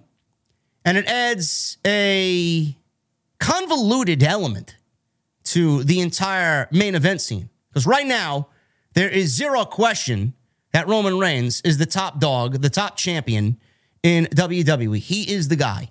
He's holding the Universal title and the WWE title. He's the biggest star in the company. He's got the longest reign for anybody of the modern era, nearing 1,000 days. He's got Paul Heyman. He's got the Usos. He's got Solo Sikoa next to him. And his presence is even more magnified by everything that's going on around him on top of the World Championship. So we got the World Championship unveiled on Monday night. I said this on Monday, and I feel that with the unveiling of this championship, Roman Reigns is the top guy in the company. You can't create a new championship because you don't want to beat Roman Reigns. And, you don't want anybody to take that away from him. They may want it to continue. There is something within WWE right now where they feel like Roman Reigns is untouchable. They decided to create this world championship, and all it does is give off the perception of, all right, we're not going to beat Roman, but here's a second place prize for everyone in the company to fight over because Roman is our guy and we don't want to beat him. WWE went about this the wrong way. They did. What they should have did is what I mentioned earlier. They should have taken the WWE title away from Roman Reigns. Triple H came out on Monday night and said that Roman Reigns had negotiated a contract where it gives him lesser dates. It gives him less time to be there and defend the titles. That's all the explanation I needed. You could have taken the title away from Roman Reigns, put the WWE title on Monday Night Raw. If you wanted to create a new title for the WWE Championship, you could have did that on Monday night. But they didn't do that. They kept Reigns as the world champion with 2 titles. Now they introduced a third title, second place. Everybody else is fighting over second place next to Roman Reigns. What they should have did is take the title from Roman if you wanted to do that, or wait until Cody beats Roman, then split the titles. If you wanted the outcome that you got at WrestleMania, which I even question now after what we got on Monday, if you wanted that outcome at WrestleMania and you wanted Cody to have some adversity going into the next match with Roman Reigns, he was going to beat Roman Reigns. You could have waited to do that and then split the titles. Have the Universal title retired. Cody holds the WWE title. You create a new title for him. Then the World Heavyweight Championship could be a title that is spotlighted on the other show. I don't know why they didn't wait to do this. Because now, with an introduction of a third title, to me, you may think differently. I don't know why you would be okay with this, but to me, it means that whoever beats Roman now is going to have less of an impact. It's going to be less impactful. With whoever beats Roman, it's not going to be as big as it should have been. Because Roman was the only champion in the company. He was holding the titles for as long as he was. Now you have another championship, and you're going to give this other person this other championship, and whoever beats Roman is going to be a champion. It should have been whoever beats Roman is the champion, and then you make the decision to split the titles and give the other brand back its world championship. Roman is that dark cloud over WWE that needs to go away. There needs to be a hero in this story to dissipate those dark clouds over the WWE and bring a sense of normalcy back to the company. Now they didn't do that. So whoever beats Roman Reigns now is not going to be as important as he should be because you've introduced this third world championship. So what happens when Roman loses his championships? Because you know what's going to happen. When? I don't know. SummerSlam? Do they take it to WrestleMania 40 next year? I don't know. If it's Cody, I said this on Monday, Cody's going to beat Roman. Because Cody's not winning this world championship. I still see a lot of people talking about, oh, Cody's going to be the world champion. No. Cody is not winning the World Heavyweight Championship. That would be them abandoning, finish the story. That would be them abandoning everything that you saw at WrestleMania. Cody is basically at a point where he has to chase Roman Reigns. Roman Reigns is his only destiny. That's it. Cody's not winning the championship. So end that narrative right now, right here. Is Cody going to get drafted to the same brand as Roman Reigns? I mean, he could. We could see that for the sake of dramatic effect. There may be another way for him to do that. We don't know what WWE's got planned. But on top of whoever beats Roman having it be less impactful, WWE at this point is looking at a third world championship, second place consolation prize. He's just going to be a champion while Roman is the guy. Everybody should want to still beat Roman Reigns. Everybody should want to beat Roman, who's been the guy. I don't think anybody should want this championship right now. If you want this championship based off what we've seen, you're admitting defeat. You're a loser. You're basically telling everybody, well, I had my shot at Roman. I couldn't do it, so let me get this second place prize. Then I also question what happened at WrestleMania. Then I also question the main event of WrestleMania. If you knew you wanted to create this world championship, and this is not something that happened on Monday. I mean, they didn't create this thing on fucking Sunday to introduce on Monday. This thing's been in the works. It's been in the bag. It's been reported that Triple H wants to get rid of the Universal title and create a World Heavyweight Championship or bring back Big Gold. This is his idea. This is his idea. And keep that in mind. This is not something that was born yesterday. They had this idea. This belt was made well before WrestleMania. Now I question the end of WrestleMania. If you wanted a world championship on Monday Night Raw, why didn't you have Cody beat Roman in the main event of WrestleMania? All of your problems would have been solved then. Universal title could have been retired, or the Universal title could have went back to SmackDown. WWE could have split the titles via the draft. I mean, everything was happening anyway. Cody could have beat Roman. You wanted a new championship created. There you go. The draft was happening. You were going to split the championships and get Monday Night Raw back its world title. I mean, everything was basically lined up. Why didn't you just have Cody beat Roman at WrestleMania if you knew fucking this was in place and that was in place and the draft was in place? Like, now it doesn't make sense. Now people are looking back at it and questioning now even more, why didn't he beat Roman if this was the plan all along? Hopefully WWE's got a better story for Cody Rhodes to eventually get to that second match with Roman Reigns. So what do we do? What do we do with Cody? What do we do with the World Championships? How do we get Cody to Roman? Who wins the World Heavyweight Championship? If WWE does not... Now, I don't see this happening. I mean, I think that would be ridiculous. I can't see Fox letting go of Roman. I can't see USA Network letting Cody and Roman go to the same brand. I can't see it. I can't see it. At least not right now. Maybe. Do they trust anybody else to lead Monday Night Raw on Monday? Cody's a big number. He's a big ratings draw. He's a big attendance guy. People are coming out everywhere he goes to see Cody.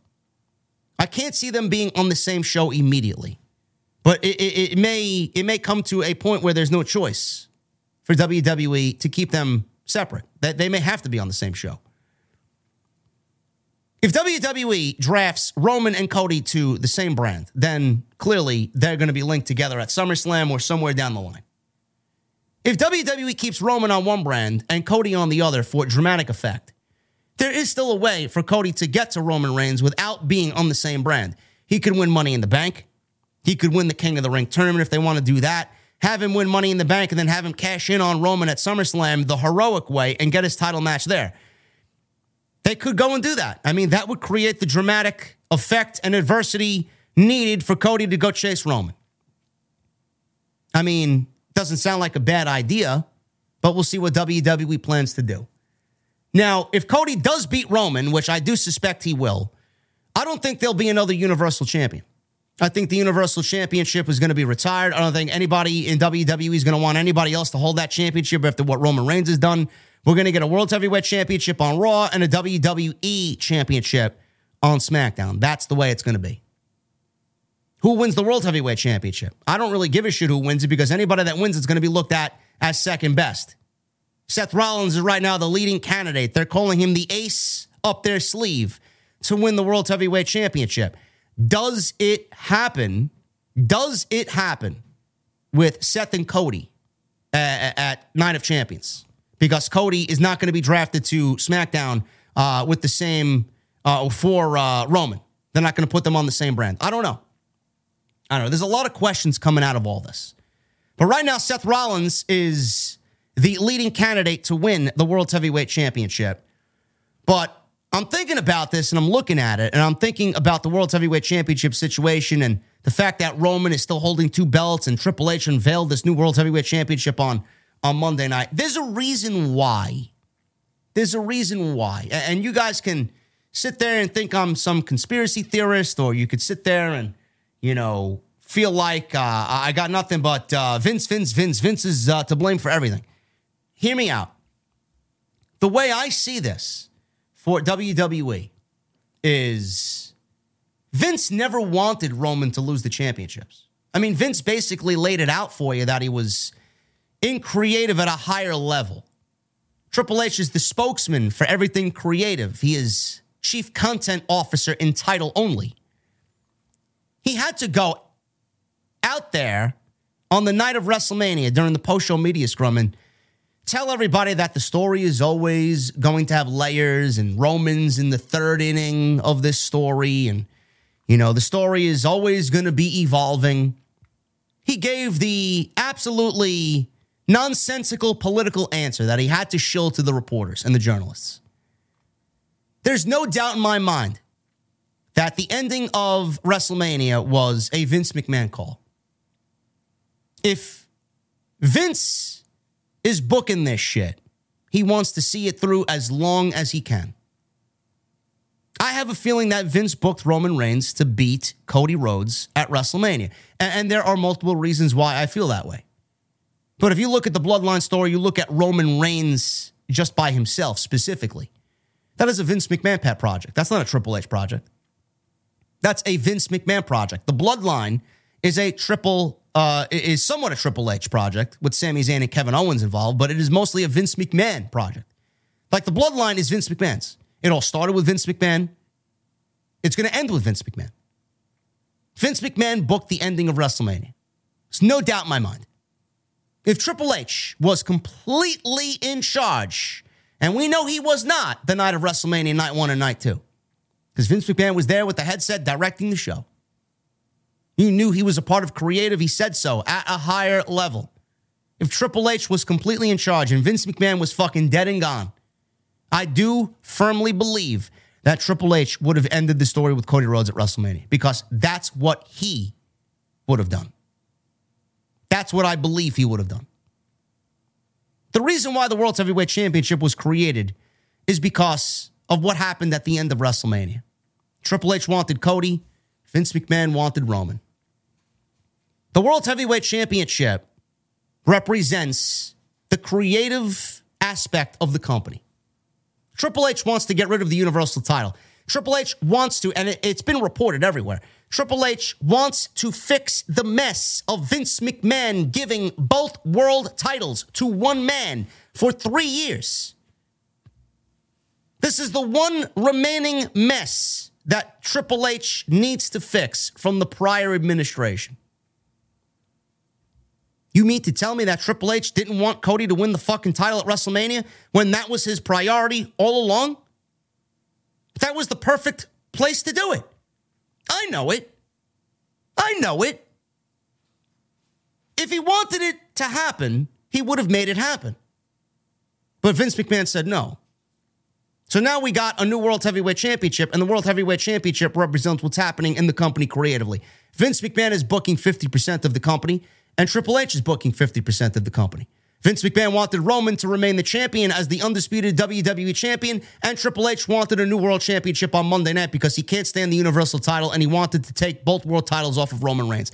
Thus, we got the World Heavyweight Championship. What you're looking at, the World Heavyweight Championship, is a representation of the internal conflict in the company, 50-50 booking, legitimately. That's what it is.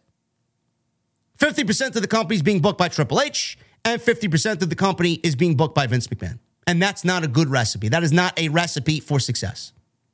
Because you know when a Vince McMahon show happens, when a Vince McMahon creative decision happens, you know when a Triple H creative decision happens. You see it. And you put them together and you mash them up together, it's not a good look. It creates tiredness. It creates frustration. It creates sadness. It creates fans not knowing what they're watching. Because we're told one thing that he's not there, but we know he's still there. We see and hear his influence in the show. Meanwhile, Triple H wants to fix all these problems, but he can't really fix it because Vince McMahon is getting heavy-handed again and creative. So what you're watching with the World Heavyweight title is 50-50 booking. Half of the show's being booked by Triple H and half of it's being booked by Vince McMahon. This is a Triple H idea. This was Vince McMahon's way of saying, all right, son-in-law, I'll give you a bone. This is my company, but I'll give you what you want. I'm not going to beat my guy, but I'll give you a world championship, so go out and get your new world championship made. But Vince McMahon doesn't realize the damage that this one championship is going to cause, because everybody that wins this title, anybody that wins this title is going to be a second-rate champion. Until Roman is conquered, everybody else in the company is going to look like a second-place prize. It's going to be Roman and then whoever is standing on the podium next to him, second and third place. It's going to be the World Heavyweight Champion and then Gunther. That's the way it's going to be. Meanwhile, both world champions should be equally prestigious, equally represented, and they're not going to be presented that way until Roman Reigns is defeated. Simple. CM Punk. He was backstage during Monday Night Raw. This was another big thing that happened on Monday night. There was more happening around Monday Night Raw than was on Monday Night Raw. PW Insider had detailed a report about CM Punk being at the show. Punk spoke with several wrestlers. He cleared the air with The Miz and briefly spoke to Triple H, A lot of people were surprised in both AEW and WWE that he was there. Some people in WWE believed he was testing the waters for a return. That was not the case at all. So PW Insider tells you what's going on here. Punk flew with WWE talent from Florida as he was doing commentary for Cage Fury Fighting Championships over the weekend, and just so happened to be on the same flight with WWE crew. On the flight, he found out that WWE was in Chicago, very close to his home, the Allstate Arena. He arrived at the venue with other WWE stars, so that's how he got into the building and remained in the common area in full view of anyone who walked by. He was never in a private room. He was never really backstage. They shook hands regarding his chat with Triple H. Punk asked if it was all right if he was there and if Triple H had time so they could talk for 2 minutes. Triple H allegedly said that he had to make sure the big guy was okay with it, that he was there. Obviously a reference to Vince McMahon. Punk stayed in the area the entire time and talked with several wrestlers who walked in. Within 20 minutes, security told Punk to leave, and Punk did so respectfully, reportedly a decision by Vince McMahon. Vince McMahon called up security, head of security for WWE, Jim Kelly, and told Punk to leave. Although there was a belief that Punk was asked to leave because he was under AEW contract, that is not the case, as one WWE source pointed out, that the other AEW stars, such as Malachi Black and Andrade El Idolo, they were backstage and allowed backstage at the WWE Hall of Fame to sit with their wives during the ceremony. Another source stated that Punk is in a different situation due to his legal history with the company. The report noted that for those who have asked if this was Punk trying to gauge WWE interest, the answer is no. Punk, who is still under contract with All Elite Wrestling for a lengthy amount of time, can't negotiate with WWE at this point and is reportedly slated to return for the June 17th show, which will be for AEW's debut of Collision. The internal reaction within WWE was disbelief that he was there, except for those who saw him. The report noted that one person under contract at WWE who saw Punk there said it came off as if Punk was trying to kill whatever past heat there was between himself and Miz, and theorized that may have been why he wanted to speak to Paul Levesque as well. People were under belief that Punk wanted to return to WWE. Meltzer said that people were surprised, very surprised, and Meltzer said the feeling in WWE was that he was there because he wanted back. Whether that's true or not, I have no idea. There were talks of him going back shortly, late last year, but he couldn't go because he was still under contract to AEW. My impression is that with Paul Levesque in charge and not Vince, he wanted to go back. My impression was that they didn't have any interest in him at that time, Meltzer stated. You know, that's bullshit for Meltzer to even put out there. Like, you can't really tell people who are listening to you that he is interested in going back or he wants to go back. That's not the case. Unless Punk said he's interested in going back. I don't know why you're out there speaking for CM Punk and putting words in CM Punk's mouth. Clearly, that was not the case, but Meltzer said it anyway. You know, a lot of people made a big deal about this. I joked that he probably had dinner reservations with his wife and he had some time to kill. And he said, you know what, let me go fucking rile up the internet for 20 minutes and get everybody talking. CM Punk is a businessman. You know, WWE, how many times have they been in Chicago? Seriously, how many times have they been in Chicago the last 7 years this man has been retired?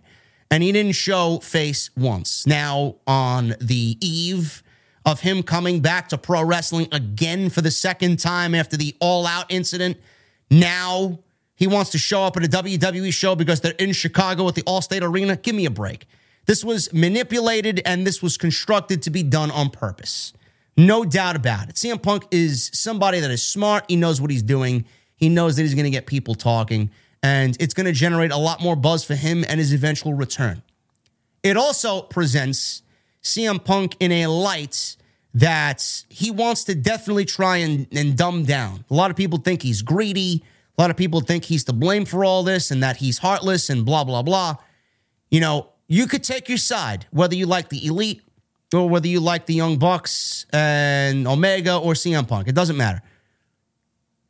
CM Punk, I feel like, and I know I would do this, and I'm saying this because I know I'd do this. Maybe CM Punk wanted to go out there and make this known to everybody that, hey, even the people that I fucking vilified the most in my career, I'm going to go out there and apologize to them. Was it a part of CM Punk's campaign to make CM Punk out to be a good guy? Was this Phil Brooks taking it upon himself to say, you know what, listen, I want to apologize. I want to sit down and talk. I'm told I can't. I'm told by lawyers I can't talk to you. So, all right, I'm going to go talk to the people that I fucking hated for the last 8 years or so, and I'm going to apologize to them. Maybe that would get to you and kind of open your eyes a little bit. Is that the reason why CM Punk did it? I know I would have taken that upon myself to go and do that. If that's the case, that's a smart move. That's a smart, manipulative move by CM Punk. To go talk to Triple H and The Miz. Come on, man. You guys know what he said about The Miz. You guys know what he said about Triple H. So it's really admirable for CM Punk to go out there and want to apologize, man. He wants to do good. He wants to do good. Whether he wants to be back in WWE or not, I don't know. Maybe he does. But that's something only CM Punk can really divulge and talk about.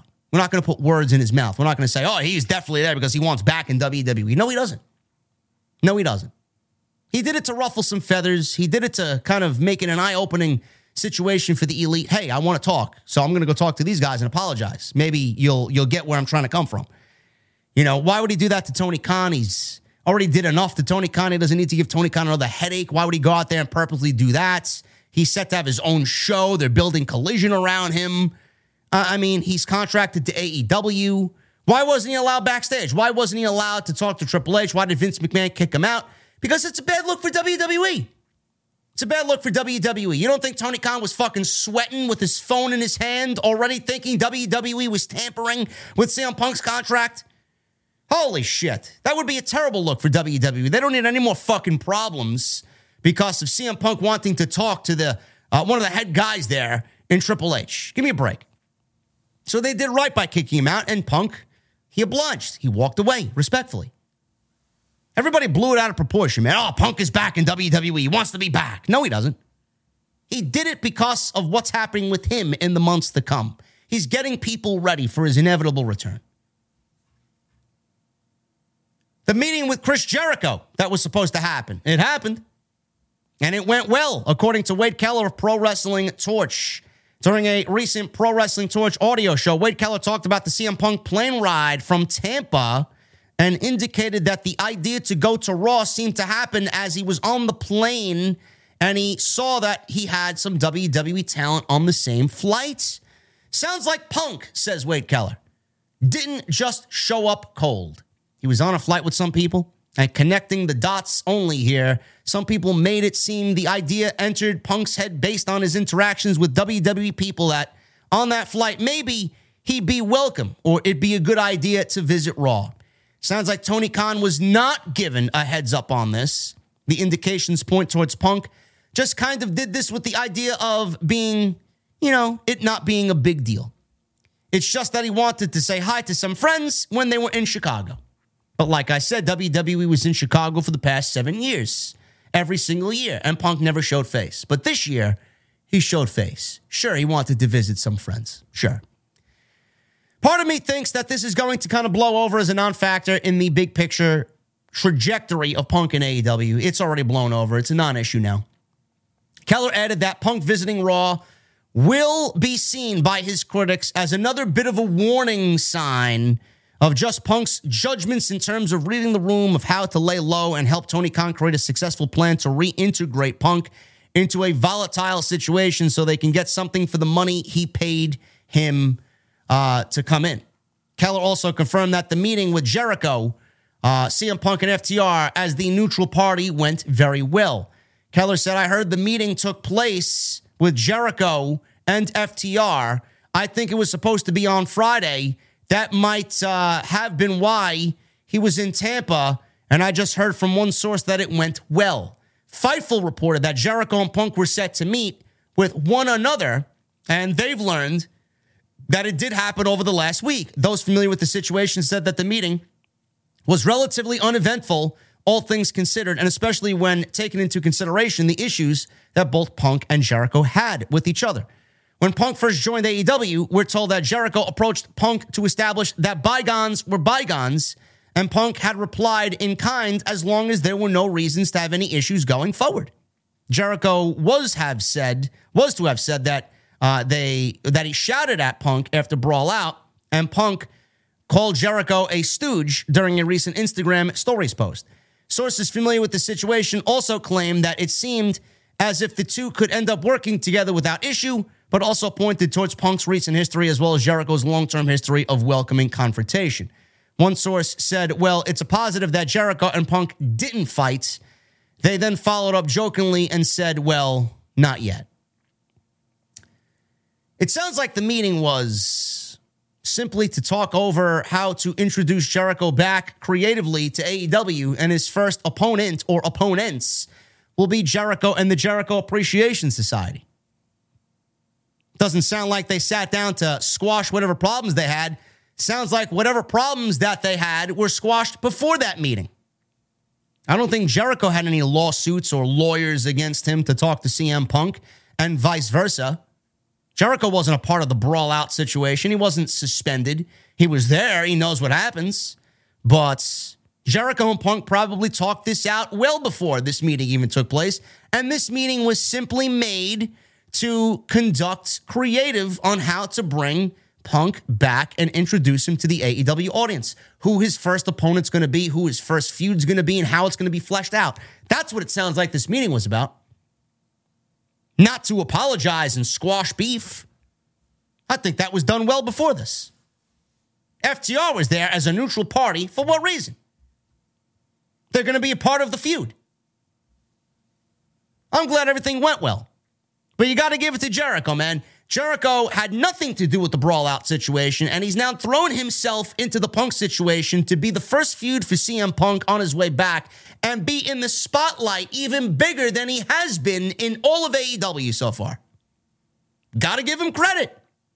When Jericho sees money, he goes after it. When Jericho sees an opportunity to get himself over, man, he goes after it. A lot of these younger guys could probably take some initiative like Jericho and be better off. The Saturday night show that CM Punk will debut on June 17th will include a CM Punk tagline.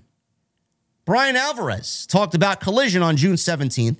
He also stated that he was told that the debut of Collision will have a special CM Punk tagline like we got for the first dance on AEW Rampage. Ahead of Punk's debut in AEW, 2021's Rampage saw the first dance. Not the last dance, the first dance for that episode of Rampage. Now, what I know, says Alvarez, is that they have a tagline for this show. I'm not talking about a tagline for Collision. I'm talking about a tagline for that specific show at the United Center. Whatever it is, I believe it's CM Punk related. I think this time they're going to announce that is going to be where he is going to be returning, and it's not going to be like the first time where we, were teased along the way and it was some big surprise. I don't know that for sure, but the fact that they have a Punk-related tagline tells me I think at some point we are going to be told in advance for the debut of this big show. Now, this goes along with the reports of a brand split. Some say it's going to be a soft brand split. Some people are saying it's going to be a hard brand split. AEW's canceling their dark shows. Elevation was canceled, and they may cancel Dark for all I know. I don't know. But Tony Khan is going to have Dynamite and Collision be the top two shows as his priority for AEW television. With Rampage sitting where, I don't know. Where it falls in line of importance, I don't know. And then you got Ring of Honor basically operating as Dark because nothing happens over there worth anything. And they're more dark than Dark is. So I don't know why you need Dark Elevation and Dark and then Ring of Honor when all three shows are exactly the same thing. So Ring of Honor now has become the new Dark. And Tony Khan is going to focus mainly on Collision and Dynamite. Good. Whatever it is, CM Punk tagline, I'm excited about it. Can't wait for him to come back, and that's going to be a big show. And finally, guys, kind of a sad tweet for the week here. I don't usually do sad tweet, but we got Chavo Guerrero, kind of embarrassing himself on social media this week. He says in regards to Rey Mysterio, thank you for keeping Eddie's name alive, but we don't need you. We're good. You know what I'm saying? So Rey Mysterio and Dominic Mysterio had a very good match at WrestleMania, and Rey was inducted into the Hall of Fame at WrestleMania 39 the night before. He made his entrance in a lowrider that was driven by Snoop Dogg using the Los Guerreros Light, Sheet, and Steel theme, tribute to Eddie Guerrero. Fantastic. While doing a virtual signing with Captain's Corner, Chavo Guerrero Jr. spoke about Mysterio throughout it, including joking about how Mysterio has been trying to be a part of the Guerrero family for a while. Guerrero talked about the feud he had with Rey in WWE and how he was, how he and his family are tired of people prostituting off of the Guerrero name for storylines and angles because he and Eddie worked hard to build the Guerrero name. The idea of doing Chavo versus Rey at WrestleMania 40 was brought up. Good luck with that. He said that Rey couldn't hold a candle to him right now, seemingly speaking in character. I gotta tell you this, he says. I just don't understand why Rey Mysterio still has to ... Look, we all love Eddie Guerrero, but we're not going out with his gimmick and our gimmick. It was Los Guerreros gimmick. And come out with the Los Guerreros. We lie, we cheat, we steal. And everybody's like, oh yeah, keeping Eddie's memory alive. I say, no, dude. I'm tired of people. And this is not a bitter thing. This is the truth. We worked hard for that last name. The whole family worked really, really hard to get that name to where it was. And we're tired of people prostituting it in a sense and using it for their benefit. So Rey Mysterio, I'm sorry that no one knows who Rey Mysterio Sr. is. Rey Mysterio Jr., no one knows who he is, and I'm sorry that you have to latch onto the Guerrero family name, and we're just kind of tired of it. So thank you for keeping Eddie's name alive. Thank you for keeping the Guerrero name alive, but we don't need you. We're good. You know what I'm saying. End quote. Now, clearly, everybody burned Chavo Guerrero on social media, following some tweets on Monday where Chavo accused Rey of prostituting Eddie's name for 16 years. Chavo then, of course, backed off and said that he was just playing a character and he was being a heel. Sure you were, bro. You didn't expect people to... You put this on social media, by the way. This was on social media. And you don't expect kickback from this on Twitter? Do you know where the fuck you are? Chavo tweeted, this is how a heel should tweet. Hook, line, and sinker. I still got it. Apparently, the comment he made about Rey donating to help Eddie's daughters were all a part of a heel shtick. Guerrero also talked about potentially returning to the WWE to feud with Rey. He thinks Dominic needs to get his heat back, and someone like Bad Bunny shouldn't be getting the better of Dominic. He pushed for himself to be someone who could aid Dominic in the feud. Sounds like he wanted to be part of WWE. He knows that what they're doing is special. And what Chavo's got going on is nothing. And he feels like he needs to interject himself into the storyline because Chavo's desperate to get back on television in some meaningful way. What a joke. Some things are just better left unsaid, to be quite honest with you. I mean, I don't know how you didn't get emotional by watching Rey Mysterio go out there in a lowrider with Snoop Dogg with Light, Sheet, and Steel playing on the PA in front of 80,000 fucking people. That you want to complain about. Rey Mysterio, of all people, prostituting off of Eddie Guerrero's fucking name. Meanwhile, on Dynamite, in two separate matches, we got Sammy Guevara and we got Bandito doing the fucking frog splash off the top rope, doing the Eddie Shimmer off the top rope. Eddie is everywhere. Eddie is generational. Eddie is influential. People are going to be doing this till the day we fucking die. Yet Rey Mysterio is the fucking problem.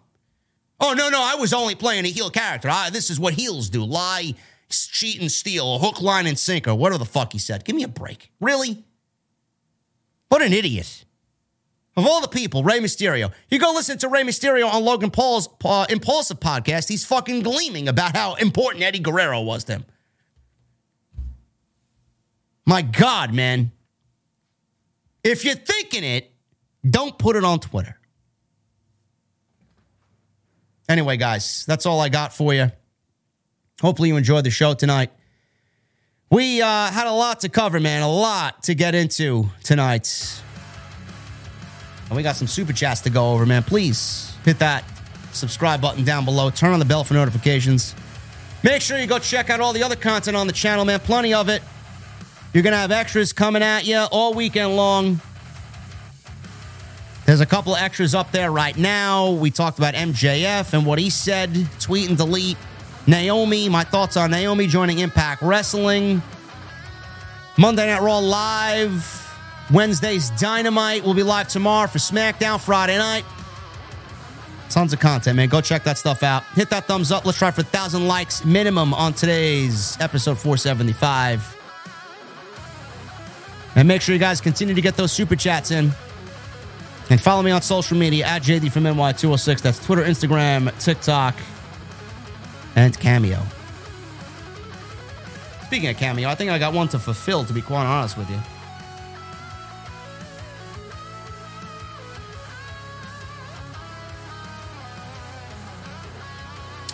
I think I got one to fulfill. 18 hours. Nice. Anyway, guys, let's get into the super chats. Soma BT with 13 months. Thank you, Soma. The writer is a Triple H guy who's trying to get him out. She might have been a Triple H guy. Who the fuck knows?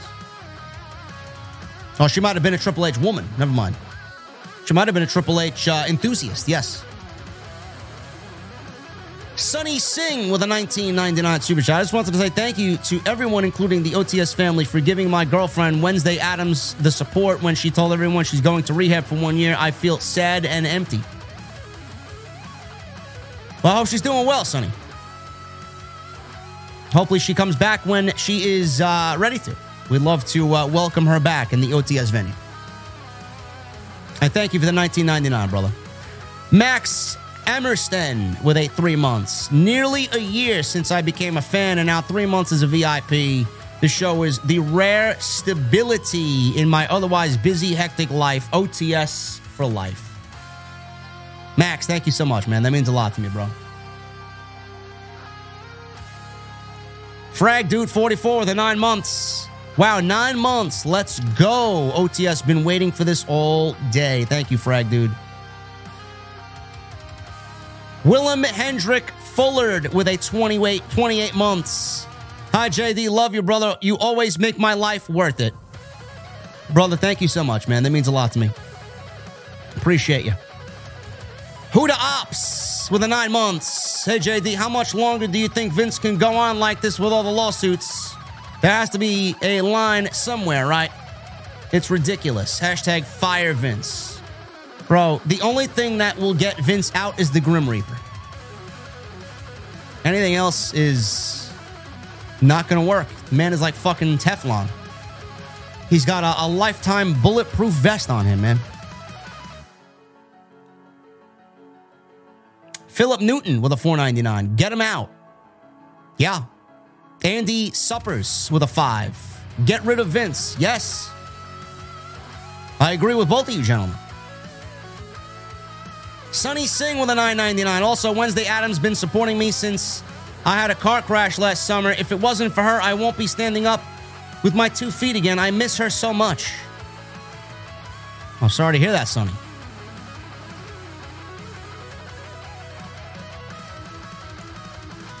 Whatever you do, bro, make sure you are giving her your 100% support, bro.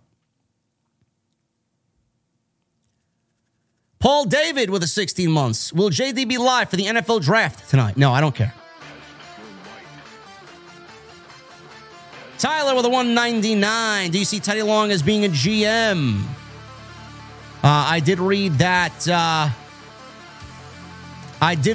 Teddy Long will be backstage on Friday and on Monday, man. I don't know what they got planned, but could be interesting.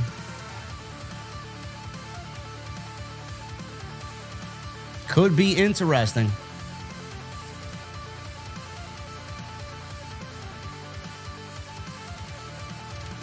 Tyler also with a 199. How do you feel on Riddick Moss name change? Did they change it back to Riddick Moss?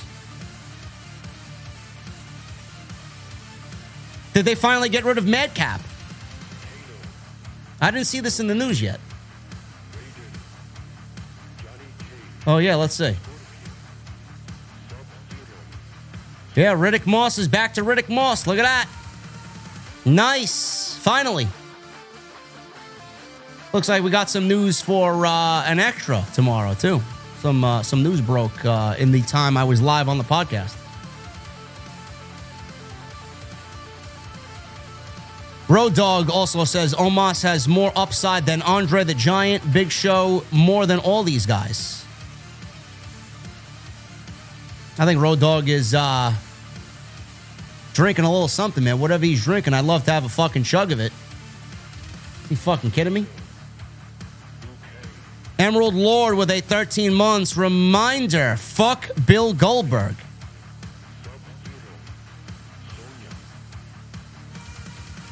The amazing Dexter Slots with the new membership. Dexter, what the fuck are you drinking, brother? Thank you so much, man. Tay the Savior with the $2 super chat. Reggie and Drag is Santina Morella all over again. Yes, and even that sucked. Aaron with a 2 months. How is Vince allowed backstage with all these lawsuits and stuff? I know it's his company, but in my opinion, he has to be punished. I'm hoping to go to Wembley. How is he allowed backstage, Aaron? It's his show. He's going to do whatever the fuck he wants.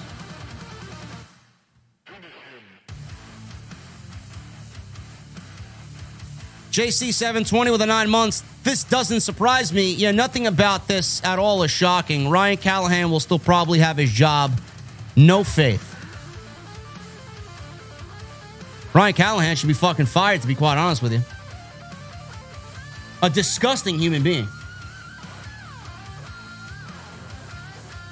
James Gender with a 999. Do you think Sami Zayn and Kevin Owens will lose the tag team titles to the Usos tomorrow, since Sami has never been to Saudi Arabia and Saudi Arabia is hosting Night of Champions? No. I do not think they lose the tag team titles. That would be fucking awful. That would be so awful. It would undo legitimately everything you did with the storyline. Juan Lopez with the $2 super chat. God, do I feel bad for Reggie. Yeah, he was going to be hunted by Shane Thorne with a stereotypical Australian hunter gimmick, crocodile hunter gimmick. He was going to be put in cages, hunted by the white man, the black man was, and now he's Scripps on NXT. How he's still there is unbelievable to me. His gimmick now is awful. Do you see what they got him wearing on NXT? Holy shit. Scott Woodford with the 2 months. Evening, sir. Happy Friday evening. Thank you, Scott.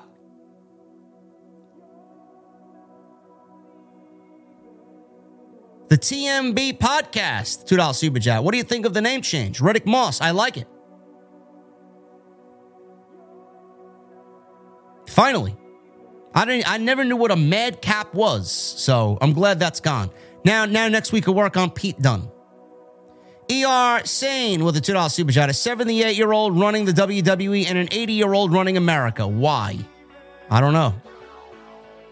It's a good question. Jason Barker with a $5 super chat. Do you think they should throw away the WWE Championship and keep the new design as the regular WWE Championship? No. When Roman loses, the Universal title will be retired and the WWE title will be the main championship. There's no reason why the WWE Championship should go into retirement. None. It's the sole light beacon of the company. The WWE title, not the Universal title. The Universal title has 7 years of lineage, most of which is Roman Reigns. That will be retired, and once that happens, the WWE title and the World Heavyweight title will be the only two world titles in the company. Captain Solo with a $10 super chat. Roman Reigns is boring and bland and without Paul Heyman and the Usos, and Solo, he's a garbage champion and a garbage character who's only on top because Vince fell in love with this bum from day one. Well, tell me how you really feel, Captain Solo. Holy shit. Hollywood guy, if you don't stop asking, I will ban you, bro. How are you banned if you're in the fucking chat? I mean, does anybody use their fucking brain around here? Holy shit. You're in the chat. I see your message. You're not banned from super chatting if you're in the chat. And why would I ban you specifically from super chatting? I would want you to super chat me more than actually leave me a message in the regular chat.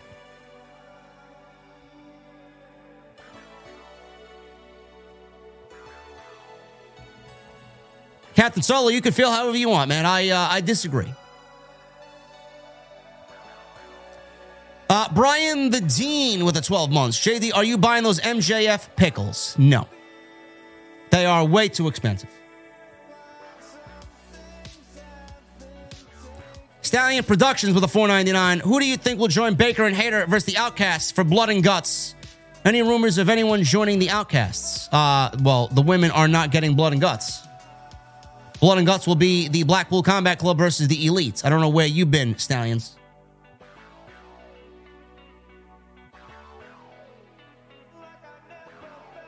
Ali with a $4.99.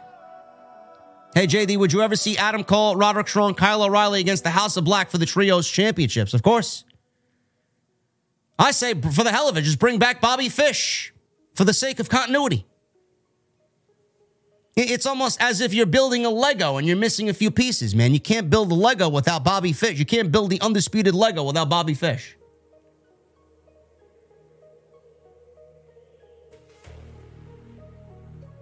And Cody Snyder with a $5 super chat. Will there be a VIP stream Sunday?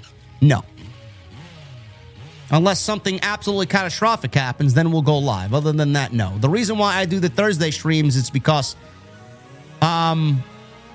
Sunday night, I mean, listen, I'm not competing with these sports games, bro. 5 o'clock on a Thursday is much easier for me. I don't have to deal with fucking the NFL draft. I don't have to deal with the fucking NBA playoffs. I don't have to deal with football. The reason why I changed is because there's more against me than there is for me. If you can't catch it live, it will be up on the channel. It's okay. Plus, I like to have my weekends to do what I want, man. Sometimes I'm very tired. Sometimes I'm exhausted from the gym, and I just want to relax or just lay around the house and do nothing. Do you mind?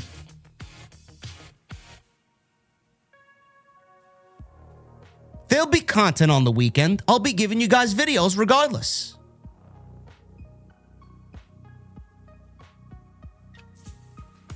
And Nick Williams with a $2 super chat. What's your favorite sandwich, JD? It's my favorite sandwich. It's a good question, Nick. I love a nice egg salad sandwich. I love egg salad. I had a nice egg salad sandwich on pumpernickel bread this afternoon. Love it. A little salt and pepper. Good to go. Anyway, guys, I appreciate you joining me for this episode 475 today, man. Hopefully we entertained you tonight. Extras up. Go check out that one on Naomi. I may have something later tonight as well for tomorrow. So make sure you guys go and check that out. We'll see what happens. I'll scour the dirt sheets to see what's going on. There's always something. There's always something, man. Follow me on social media at JD from NY206. That's Twitter, Instagram, TikTok, and Cameo. Make sure you guys hit that subscribe button down below and turn on the bell for notifications. And please continue to hit that thumbs up, man. Let's try for 1,000 likes. You guys know the deal. Ty Sloan, late, 199. Thoughts on Jerry Springer dying. Rest in peace, Jerry Springer. Always used to see him on when I was home from school, and my mom always used to run to change the channel because she didn't want us watching that filth on television. But God rest his soul, man. Jerry Springer, dead at the age of 76 tonight. Thank you guys so very much, man. I'll see you back tomorrow night, man. We'll be live on the podcast with the first night of the WWE draft right here on Off the Script. I'll see you guys later.